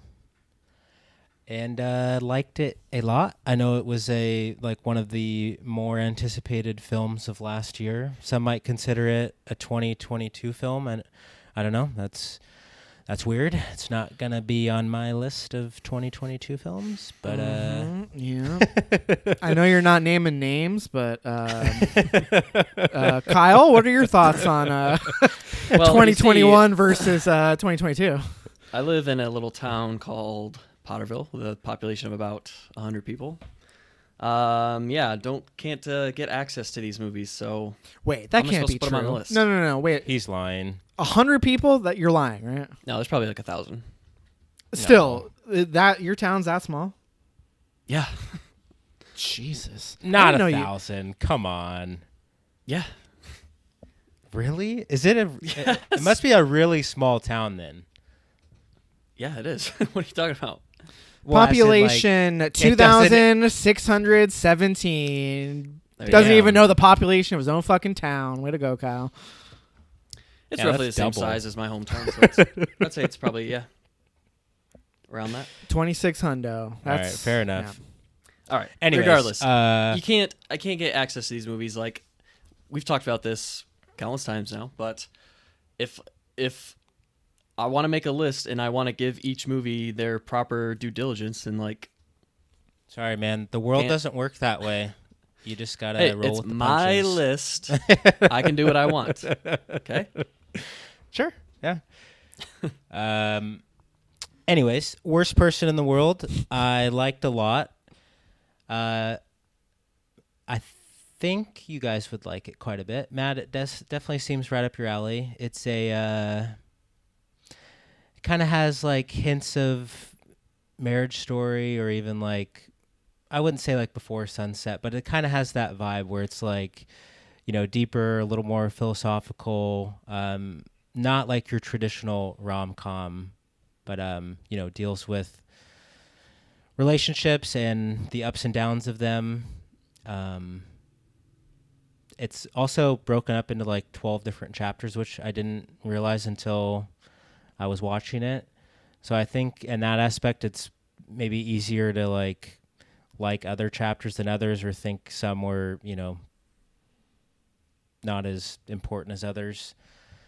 And then the main thing that's holding this back from being like perfect for me was, I think there's like a couple like stylistic choices where it's maybe a little too much.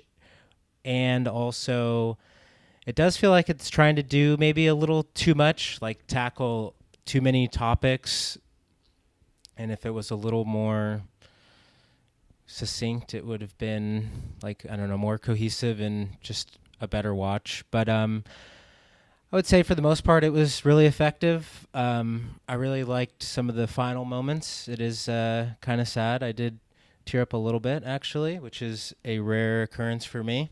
Whoa. So it does have that going for it. You should have led with that one. Yeah, if it made you tear up, what's it going to do to Matt? I might not survive. Well, yeah, there's a through line that is kind of sad, but don't want to spoil it. But yeah, very strong. I could maybe forgive some of my issues with it on a rewatch, but yeah, I gave it a 4.5 on my first viewing. Very strong entry. Mm-hmm. Sick. Have you? So I know you've seen Oslo August 31st, right? Mm-hmm. I think we talked about it. That movie is amazing.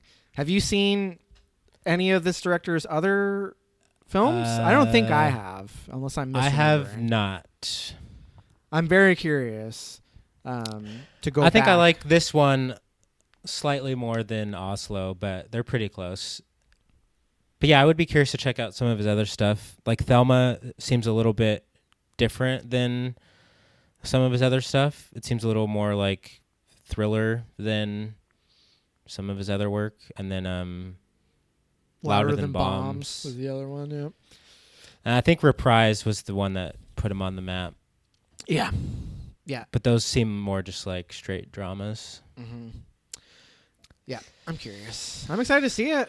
Hopefully I can see it. It was playing at the like local like indie theater here, but it came and went, so I didn't get a chance to see it in a theater. So hopefully it's streaming somewhere before the old Oscar day, but we'll see. Yeah. Mm-hmm. Yeah, I think it's like really resonates with people around our age though. Like, early to mid 30s I think is kind of the sweet spot for it. Cool. I'm excited to catch up on that. And the last thing I will touch on is Steven Spielberg's War of the Worlds. Have not watched this since the theater. I didn't buy the 4K, but I used some reward points on my work's rewards program site and got the 4K from there, and been meaning to check it out and finally did. And I remember this being okay when I saw it in the theater, and my memory or like its critical response I thought was like mostly mixed, and people are more negative on it than positive. I don't know if that's correct or not.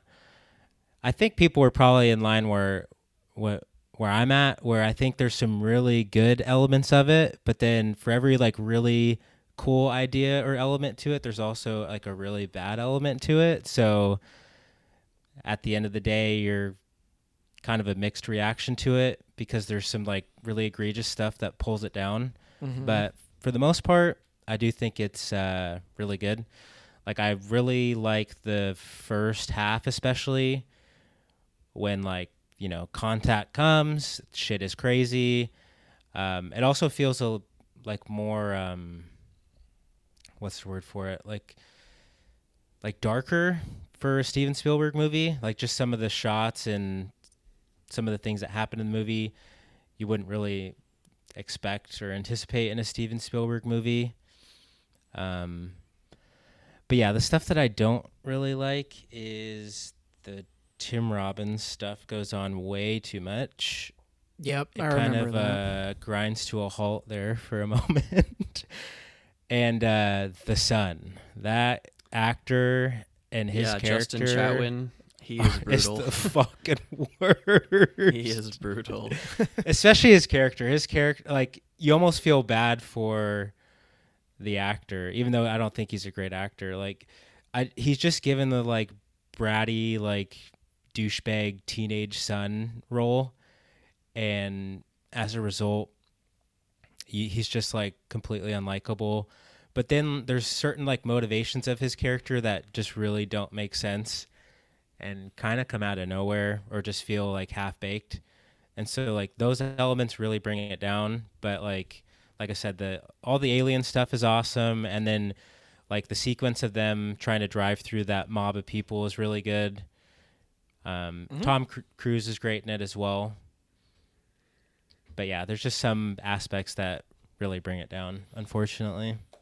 The only scene I really remember from that movie is the like basement scene where That's the Tim Robbins stuff. Yeah, it's during that part of the movie. But I remember that being like a pretty tense, like where the eye thing or whatever is like searching for him in the basement, and Tom Cruise is like, trying to hide. Yeah. I remember that being a good scene, pretty tense. And I love the weird like human, like the bags or whatever, like the webs. It's like I remember it. It almost in my memory, it's like almost like red spider web type bags. Right. I remember that. Well, being yeah, pretty because cool. the like the aliens, like they kind of what's it called? They They're like set up. harvesting people, right? Right. Yeah, they like set up the planet like way back when, and then the aliens actually come out of the ground instead of like, making contact and coming to Earth. They like come up through Earth.